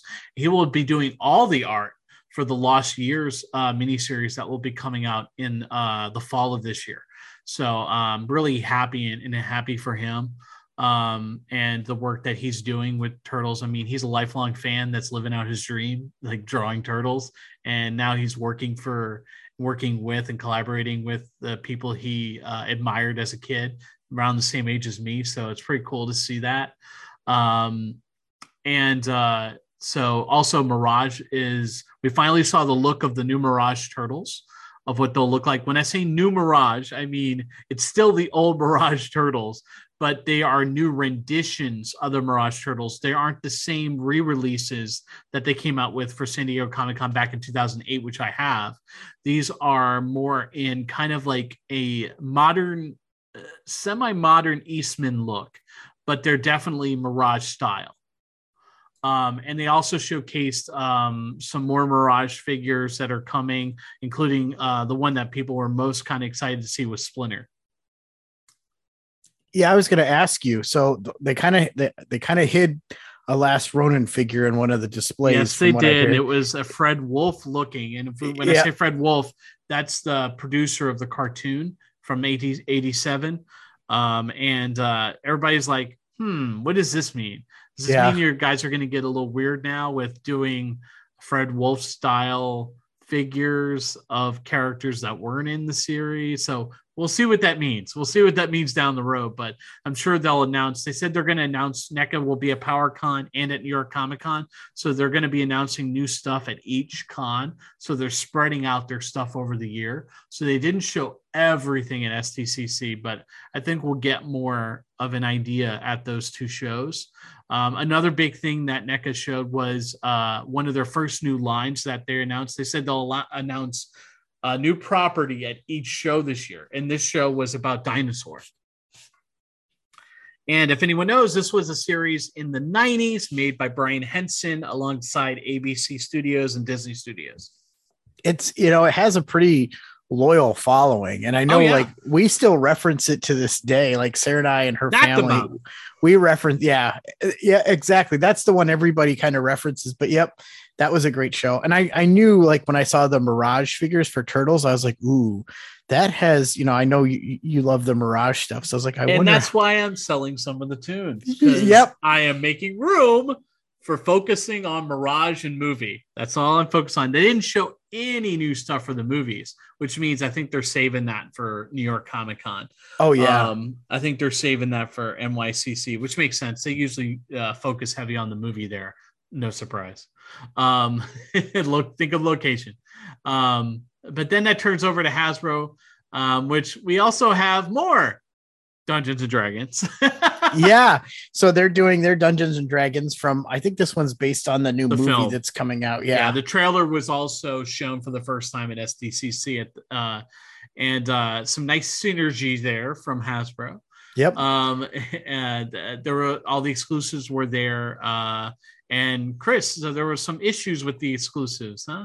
Yeah. So what was frustrating in-person attendees is that they were supposed to be handing out QR codes and you were only supposed to be able to get these via the QR code. And then they would go up for non-attendees later. Well, people were like when they would go live with the QR code, people were able to find links. Now you couldn't find it by going to Pulse and just searching for it. But if you had the link, and I don't know how people found these links, you could get it. So I had my Dr. Mindbender on preview night done, over with, secured. Wow. But there was a video of somebody like talking to Emily from the G.I. Joe team that was very frustrated because he had the QR code and then they go to the site and it would say sold out. So like they would only be up for maybe an hour or so and then they'd be sold out.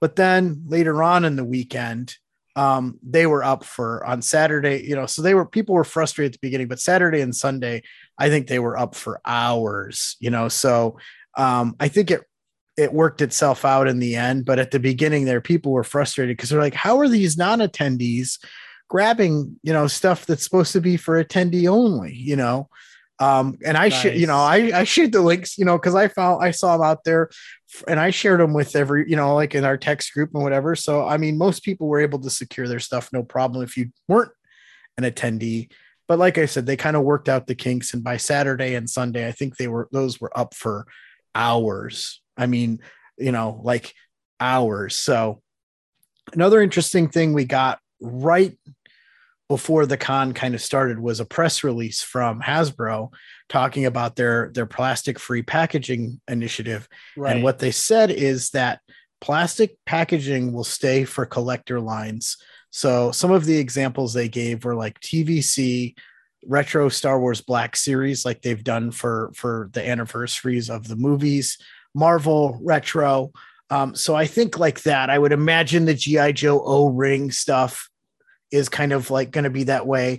And then I would say the G.I. Joe classified retro, but that's only 8 figures and they've already revealed those. But that's good news for collectors. It is going to be a plant-based plastic. So we'll see how long that lasts. What I'm told is that breaks down a lot faster. So there may be issues down the line.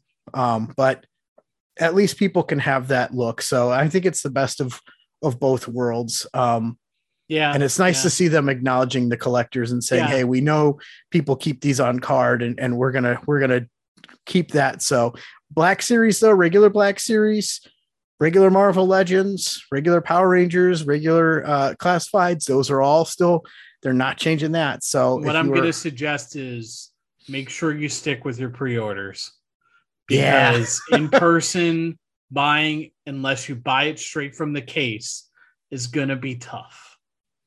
Yeah, there's already people that have said out there that they will open the figure in the aisle to make sure that what they're planning to buy. And you should. Honestly, you should. I mean, it's people were doing it with the bubble. It's only going to be worse. Yeah. Unfortunately. I mean, that's just scammers are going to scam, but anyway, nice touch for the collectors out there that keep stuff on card. So Transformers. Yep. They showed some new stuff. Nothing I was really, that grabbed me. I'm sure for Transformers fans out there, it was pretty cool, but I was surprised we didn't get a Snarl, which is the 4th Dinobot. It's the Stegosaurus announcement. Cause there have been, some stuff floating around that it was revealed accidentally. So I was surprised. I think we'll probably get that at PulseCon. Power Rangers. Wow. Power Rangers, no presence at all at San Diego Comic Con. I didn't see anything.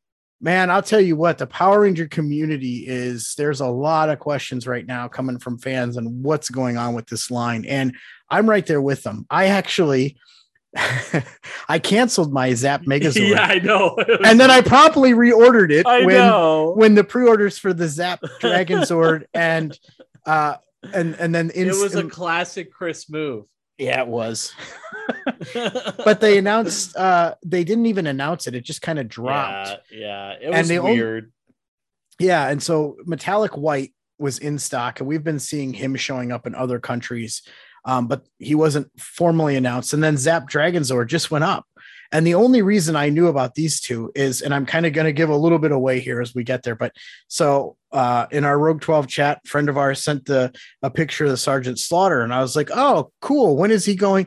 I'm like, yeah, I want that figure. When's he going up? He's like, he's up now. So I quickly drop, what I'm doing and go to Pulse.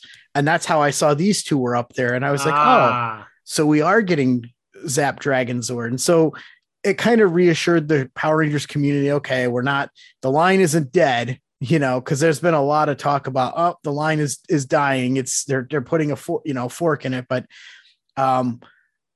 still, I don't know what's going on with that line. They've had one fan first event this year, which was an absolute joke of a fan first event. They didn't really, all the stuff that was on there, people, they'd already talked about, so they didn't reveal anything. And then Wave 12 is showing up in other countries. And they haven't even revealed it yet. And then Wave 13 starts their plastic-free packaging. So the thought process is they're going to have to announce Wave 12 before PulseCon, because PulseCon we're supposed to get looks at the plastic-free packaging. So what's good for me is that I'm really slowing down on Power Rangers, because I've pretty much got my Mighty Morphin Squad now. I'm missing a couple of the Ninjetti that haven't come out yet, but so now it's just going to collect the individual Ranger teams that I like when they come out. I don't think I'm going to go much further with monsters or any of the other ancillary stuff. So kind of like you with the Toon stuff. Oh yeah. It's just getting too crazy. Yeah. So Marvel Legends. Yeah. A lot of people were excited about some quirky stuff like Spider-Man is Amazing Friends. That was a nice little, those guys are fun, man. Yeah, I love the Marvel Legends team. Heralds of Galactus, which I think was pretty much expected, to go alongside Galactus, which will be hitting home soon. I know they're getting close to ready to ship those out. Yep, and they did update. So on why am I drawing a blank on his name? Is it Terex? Yeah, I think it's Terex. Yeah. They updated it. So he used to have like ball hips, and I guess they've updated the articulation there. So he doesn't have those horrible ball hips. Now that was the first Build-A-Figure when they brought Legends back in 2015. Oh yeah. Yep. Yeah, you're right. Yeah. And then some more Disney Plus characters and rounding out some characters we hadn't gotten yet, like the He Who Remains basically is another variant of Kang that we saw in Loki. Also another version of Loki, the classic Loki, some other figures as well. Did we really need that version of Loki? Like, I'm like, did Loki sell well enough to demand the version of him without the jacket? Without the jacket. Yeah, that one was weird. The classic Loki. Yeah, the classic Loki was awesome. Great. Yeah. Looks great. Also we had some new retro figures. Let's talk about soft goods. That was pretty cool to see Beast with his lab coat. That one was definitely went over well with the fan base. As well as a retro Scorpion. They were not difficult to grab on pre-order when they went up. Also, myself included, were really excited to see more of the Symbiote 5 announced. Those are some of the main Symbiote characters, especially if you're going back to the 90s where we had games like Maximum Carnage that came out and what was the name of the other game? Separation Anxiety. Like there were some really cool games for the Genesis and Super Nintendo, and they definitely, that's where they kind of really made their name in those. We also had Razorback, which is, as many may know in the collecting community, a figure that definitely came from the hopes and dreams of one Robo from the Foosh. So yeah, everyone knows he's been wanting that figure, and they made it literally for him. And he had a nice little moment at SDCC with it. So definitely look really that cool up. Yeah, definitely look that up, that video. It's cute. It's pretty cute to see. And he was already making comments about what figure he wanted to get next year. So, well, he mentioned on, like, I watched their live cast on Sunday. They literally got home. And then like did a live cast an hour afterwards, him and Veebs, and he was talking a little bit about his experience with that. And he was like, they handed it to me, but then I had to give it back. And then we have that we saw Black Panther, Wakanda Forever, the trailer hit too, at the Marvel panel at STCC. But also we saw a lot of the legacy figures went up too for Black Panther. So we saw M'Baku for only $24.99. Gosh, that figure was a Build-A-Figure. And I remember I eventually got it for like $45, but I don't want to talk about it. I played the long game. I'm going to win. Yeah, you did. Congratulations. And you know what else though? Like Koi too. I know. Well, that's just what I was going to say. So I don't think they're not doing a Koi legacy, are they? Yeah, they are. Yeah, there you go. I waited on that one too. Yeah, wait on that one too, man. Yeah. So I'm totally gonna wait on Mantis now. Screw it. Oh Mantis, wait on it. I am waiting for you. You're the only member I have left to fulfill my Marvel Endgame setup. It's the only character I've left to get is Mantis. And then the HasLab teaser. The more they showed a few teases over the whole weekend, and it's definitely Robbie's version of Ghost Rider. It's the same version we see in the Agents of S.H.I.E.L.D. That's the one we saw depicted on screen. It's the Agents of S.H.I.E.L.D., but also that obviously is based off of Robbie from the comics. But we're also celebrating the 50th anniversary of Ghost Rider, which that logo came up next to the HasLab name. So my guess, if it's a HasLab, it's probably got to be the car. And that thing is going to look insane.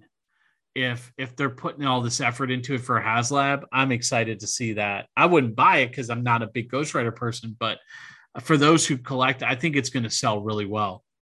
Yeah, I mean, I pretty much figured it wasn't going to be a cycle because they've done Ghost Rider cycles in the past. But, here's an interesting thing that came up today.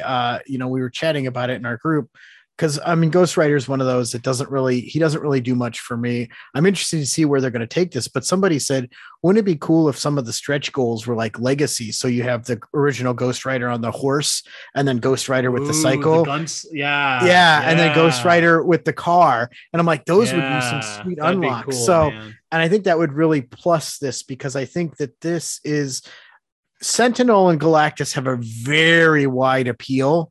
I think this is focus is I think this will do well. I'm not worried about it funding at all. I think it'll fund. Yeah. But I think that this is going to be a much narrower slice of that community than the other two were. Oh, I agree. Totally. Yeah. Yeah, but Ghost Rider is a classic legacy character, so I think they'll be fine. Yeah. I do want to see a freaking Danger Room. That'd be cool. Oh, that would be awesome. Yeah, that might tempt me. So back where it all begins, Star Wars and the wonderful Star Wars team. Dripping with sarcasm, Brian. So the Vintage Collection, I'll mention the Vintage Collection, flip it to you for Black Series. Okay. So TVC, we saw Luke from the look of Mandalorian. We saw Cal Kestis from the upcoming sequel, Jedi Survivor, and a Klatooinian Raider. And we also saw Boba Fett starship again. This is the third time I believe they're releasing this mold. Yeah, this mold, but with the Book of Boba Fett. Yep. And then we saw some pipeline reveals in the TVC line. We saw that they're starting to finish up some Return of the Jedi stuff here, which makes sense with the anniversary down the road next year in 2023. Han Endor look, Admiral Piet, a speeder bike with a biker scout, which is much people are excited about that one probably the most, and new Phase 2 clone, so one prequel, one thrown in there. I feel like we just got a Han Endor in TVC. I don't know, maybe I'm confusing that with something else, but yeah, I know we got that one, but I feel like there was a Han Endor not too long ago. But I think the speeder, speeder bike with the biker scout is, where people are at. People have been wanting that for a while. Yeah. The last one sold really well, but with Black Series, and, I'm going to just point out, if you collect these and you like this line, I'm not knocking you, have at it. Right. But for me, the Credit Collection Wave 3 and the Halloween figures, those were some real head scratchers. Like, I don't get, I laugh at the company now. I'm sorry. Yeah. This is ridiculous. Or as I like to call the one Halloween figure, it's the Johnny in his Halloween costume from Karate Kid. Yes. And talk about the Wookiee one. My goodness. Oh, it's the skinny chrysanthemum. Yep. Mold with cat ears or something. With cat ears. I don't know what they're thinking, man. The coolest thing about that figure is the pail, is the little jack-o'-lantern pail he comes with, which that's the only cool thing. And oh, sweet Jesus. Obvious. And the credit series just needs to die. It needs to die. I'm so tired of repaints that cost $3 more than the original molds did. Like, it's ridiculous. I mean, come on. Could you be more obvious with what you're trying to do as a company with this line? And and obviously the Credit Collection is selling well enough that they continue to do it. So there are people buying it, but I question, are people buying it because they're enjoying them, or are people buying them because they're completists with Hasbro Star Wars, and so it's like, well, I have to have at least one, and I get that logic. So I'm not going to go too hard in the paint there, but for me, these were head scratchers, and for me, I know that Hasbro has come out, because these are all exclusive somewhere. Hasbro has come out and said that when they're exclusive, they're not taking up slots for other figures in the regular line. But I also feel like, well, this is resources that you could be utilizing to maybe give us a new figure and maybe make that figure an exclusive or something. But it is what it is, I guess. It's going to save me some money, and I'm fine with that. So we got Mandalorian figures. So we got Luke, like we did the Luke from Mandalorian. We got HK-47, which I had to have someone tell me where he was. I was like, where was he in Mandalorian? So I kind of forgot. So that instantly said, yeah, I don't need him. And then we got another Grogu. I really like this pose. They have him in that sitting pose, but I'm not spending $24 on Grogu with accessories that except for the macaroons. I think we've gotten all those accessories before. $25. No, you sold us the original one for like $10. Yeah. So that was I know the original didn't have the pram, but And that speaking one- about packaging and trying to be good about packaging, you're doing the exact opposite by taking such tiny stuff and shoving it in such a massive box. absolutely. Talk about hypocritical. Yeah. Yeah. Good call. And I'm trying to remember. Oh, Miggs Mayfield, which is probably the figure. Most and Luke, people are excited about. him and that Luke one, were yeah. the ones. Yeah. And so those are the two that I'm picking up. The other two are, I'm like, nope. I like that Grogu in the sitting pose, but again, I'm not paying $25 for that. And then we got Return of the Jedi 40th. So it's basically going to be like those ones we got Repack for time. Star Wars and Empire. Yep. And to be expected, I'm just going to say, poor Lando. I played the long game and I hit a Ollie's in New Orleans when I was visiting, and I got me my Lando for $9. There you go. I I mean, waited. this one they're going to do, it's going to be Lando Skiffguard, which there currently is in the In the archives archives series. wave. Yeah. And then they're going to re-put it on this card. So he's going to be hanging around, but a lot of these are repacks to be expected. A lot of these are figures we've really just gotten recently. Han, Endor, Leia, Endor, Luke Jedi. Blue, long game for the win. Yeah. So new. Yeah. This is the one I wanted to talk about. So we're getting Wicket, which is new, but Paplu was only available in that pack from San Diego. Right. 2000. Well, it was supposed to be San Diego 2020. I think it ended up being PulseCon. Yeah, and that it was massive folding out box. Yeah. And you and I both pre-ordered it and then canceled our pre-orders later Correct. after thinking about it. And I think you wanted the speeder bike and Paplu, and I just wanted Paplu. And we both decided it wasn't worth paying the price of that pack. We were going to rip open the pack anyway, which kind of defeats the purpose of paying the inflated price for the packaging. Exactly. Well, here we go. Paplu for the win. We both won the long game on this one. Yes, we did. It's so gratifying. It really is. And then we're getting Endor Rebel Commando, a deluxe, and then hopefully this one will actually be a true deluxe. Like maybe there'll be two head sculpts, so you'll have two different style characters. You'll have different kinds of accessories, backpacks, different weapons. Who knows? they may do like they did with the Hoth Trooper, where they have that faceplate. They're able to kind of do that faceplate where you can swap it, and then you have the different accessories to give you different looks. I'm disappointed though to see that if they're going to go that same route, that now that's a deluxe when the Hoth one was a regular edition figure. Oh, that's right. I hope that they're going to pack in some extras, and then they're going to do, and I don't know if this is a repack or not, but I have to imagine it is, the Boba Fett that we just got for Return of the Jedi. They just gave us that figure, so I would imagine this is going to be a repack on like a deluxe. It's okay, I got card. my Mofex coming. I'll be fine. I got the first version before they jacked and I got up the first prices. version too, so yeah, I got my options, and I got the Diamond Select, so I got enough options. There you go. And then Pipeline reveals. Brian, take away this first one, because this one we're both excited about. This is my moment has come for a random Jedi character to be made. Ki-Adi-Mundi. That's my boy, my binary head, crazy dude, rite of passage comic, came on screen. I actually have I've met the actor that's played this role. Carson. I got his autograph. Carson, yep. I can't remember his, yeah. Yep, I have his autograph on the Hasbro 6-scale figure.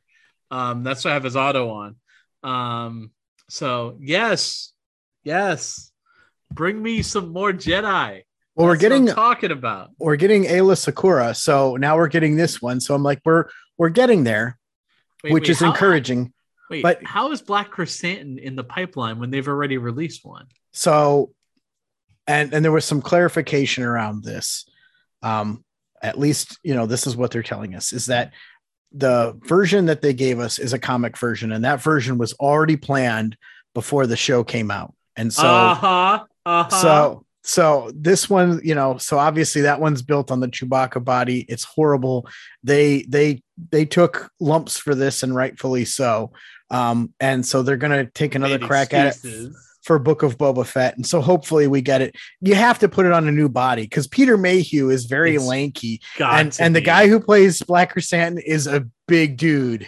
Because that's a figure I would consider buying if they did it right. Me too. Because that's a really cool character and looks great toyetically. So, but if you like that word, if he's big like that, he'll probably be a deluxe.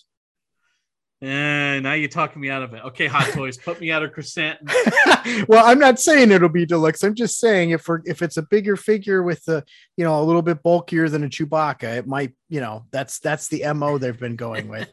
And then we're gonna get another Mando with a dark saber. Of course. Well, at least yeah. And then we got retro coming with Return of the Jedi. Yep.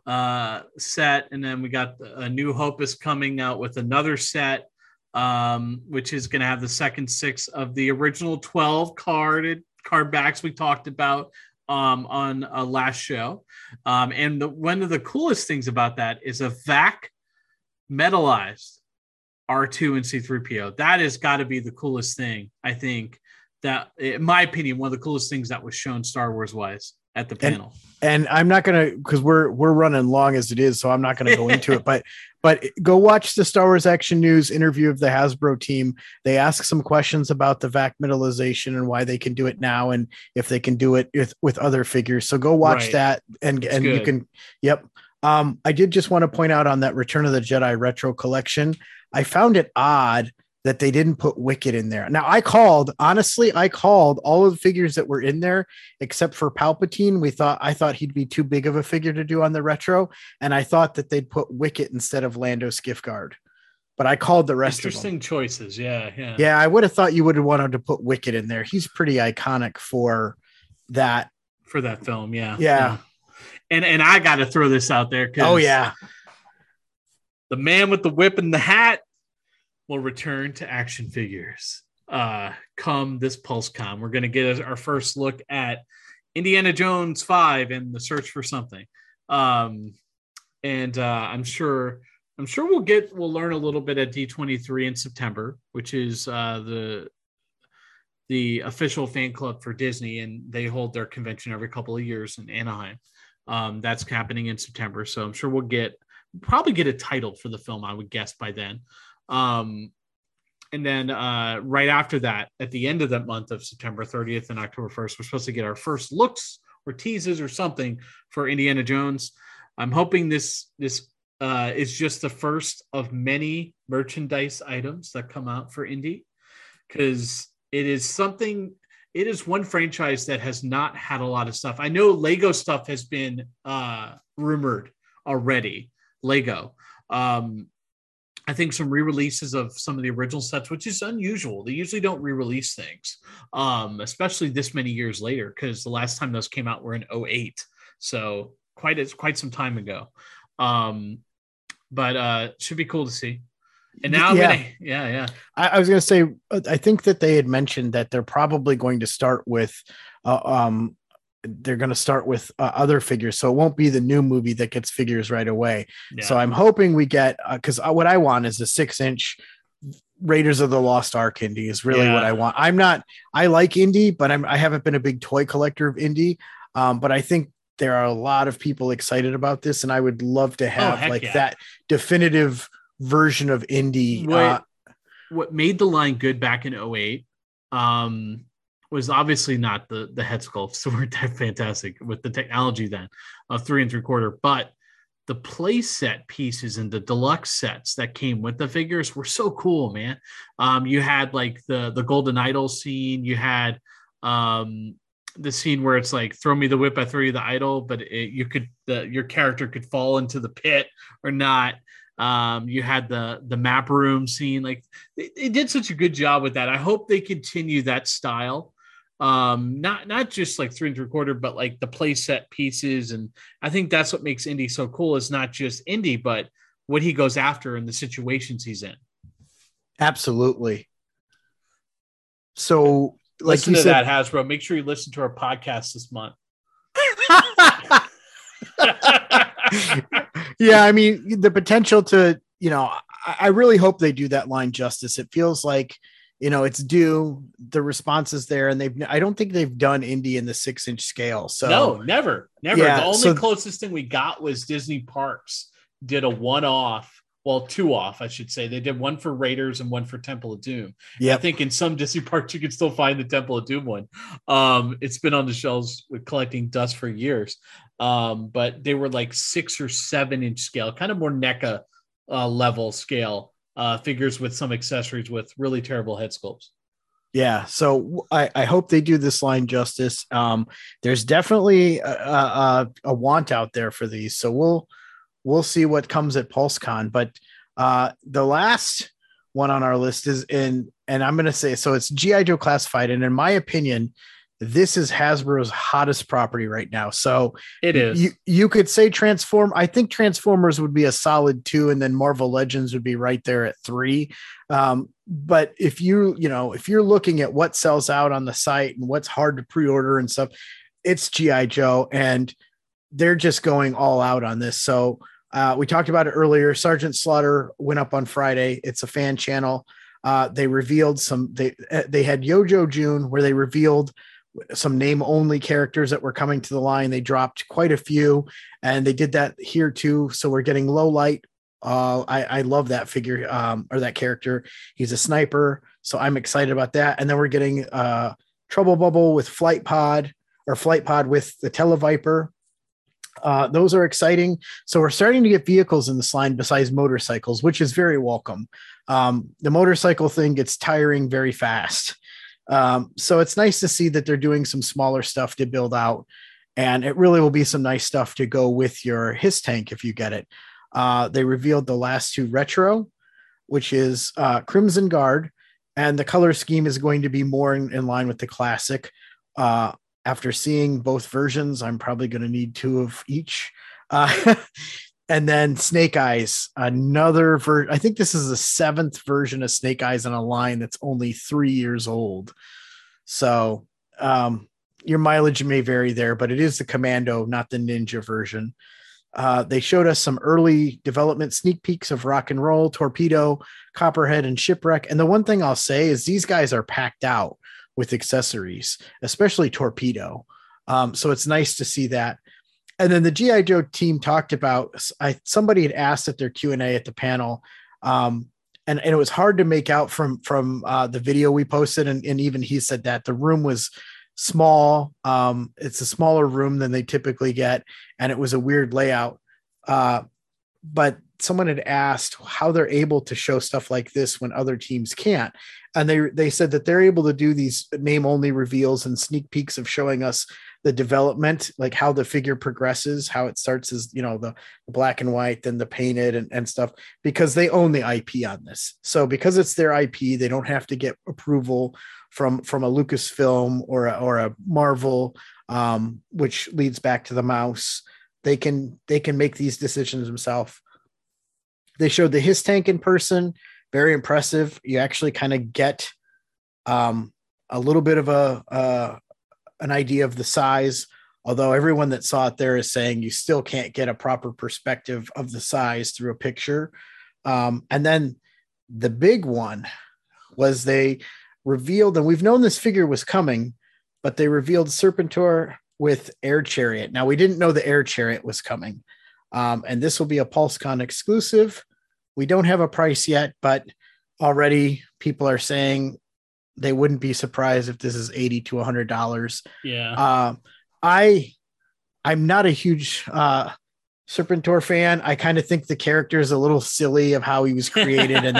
and then you don't want to get me started on Cobra Law. That's a whole nother thing, but oh my gosh. But I did have this character growing up. We did have the Air Chariot in small form. So I don't know. We'll have to see. If they told me, yes, we're going to do a regular version in the line later on without the Air Chariot, I'd probably just wait and get that, because I don't feel like I'd need that. But I was hoping they would do that with Mindbender, and they didn't. So they got me to buy the more expensive deluxe version, because I don't know if we're getting a regular version. I may just keep him boxed up in the hopes that maybe we get that and I could just sell off the exclusive. But we'll see what happens here. But I mean, it was exciting though. I have to say the Air Chariot looks fantastic. The G.I. Joe team right now, they are really hitting on all cylinders. And I want to also point out that I think that Action Force and Classified, you know, they're interchangeable. You can have them go together, and Bobby kind of designed them so they could do that. Although Action Force leans more real world, and G.I. Joe's got some of that fantasy element to it. But there's also competition between these lines, and I think it's driving them both to be better. And we as the consumers are winning, and the G.I. Joe team has really righted the ship on this line, and it's exciting. It's exciting to see what we're getting. It's just a matter of how long is it going to take to get stuff to us. So, right. Yeah, but I'm really excited for Classified. That is between that and Action Force. I think that's where a bulk of my collecting dollars are going to be going over the next year or so. So, but that's a lot of information. So that kind of concludes as we come up on 2 hours of fun. It's a long show to everyone. So as you're taking a long trip, yeah, you know, listen to this podcast. It'll help you get through it. I kind of want, or, listen to us while you're at work. Whatever. And then hit us on our, come talk to us on our socials and let us know what you think of the stuff that was shown. But I just kind of wanted to wrap it up like some quick final thoughts. And I kind of had two questions with the final thoughts. Like, what property or license impressed you the most? And then what one item impressed you the most?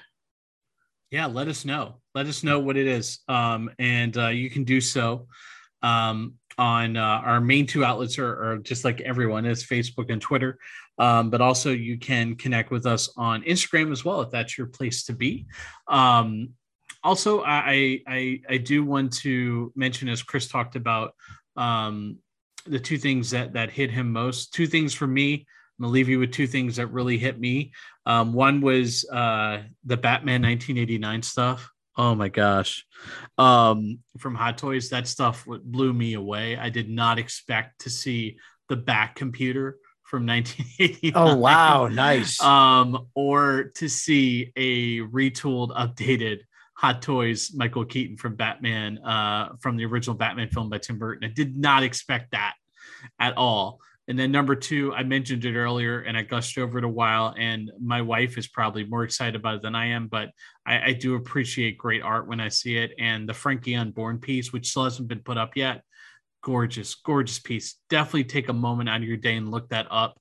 Just if you appreciate art and sculpture, it's just a breathtaking piece to look at from Sideshow. So those are two things that really stood out to me from the show, alongside all of the news. And obviously I'm obsessed with the Mirage and Last Ronin stuff, but that goes without saying. But after our 2-hour epic extravaganza of all that has happened to us in the last month and a half, we do want you to remember that you need to collect what you enjoy and enjoy what you collect, and really focus on what means the most to you. And we want to make sure that you all are staying happy and healthy out there, and staying healthy with your collecting, as we've mentioned a few times today. And we'll catch you next time. Well, Brian, I think that's going to do it for this episode. Come back next month to hear us talk toys and collectibles on Thrill of the Hunt, a collector's podcast. Until next time, we wish you good luck on your toy hunt.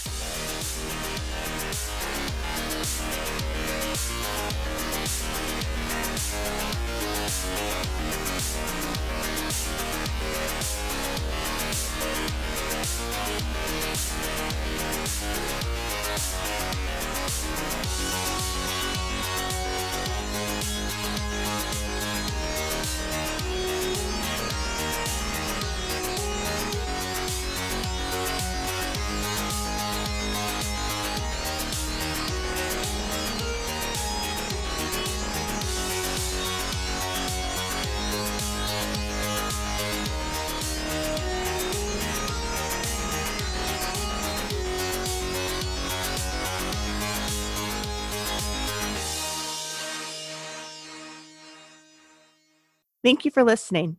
If you enjoyed this show, we would love a 5-star review on iTunes. You can find Thrill of the Hunt, a collector's podcast, on Facebook at Thrill of the Hunt Collector Podcast. There you can interact with us and find links to our other social media channels. The thoughts, views, and opinions expressed in this show are those of the hosts and belong solely to them. This podcast is not affiliated with any of the toy companies or licenses mentioned in the show.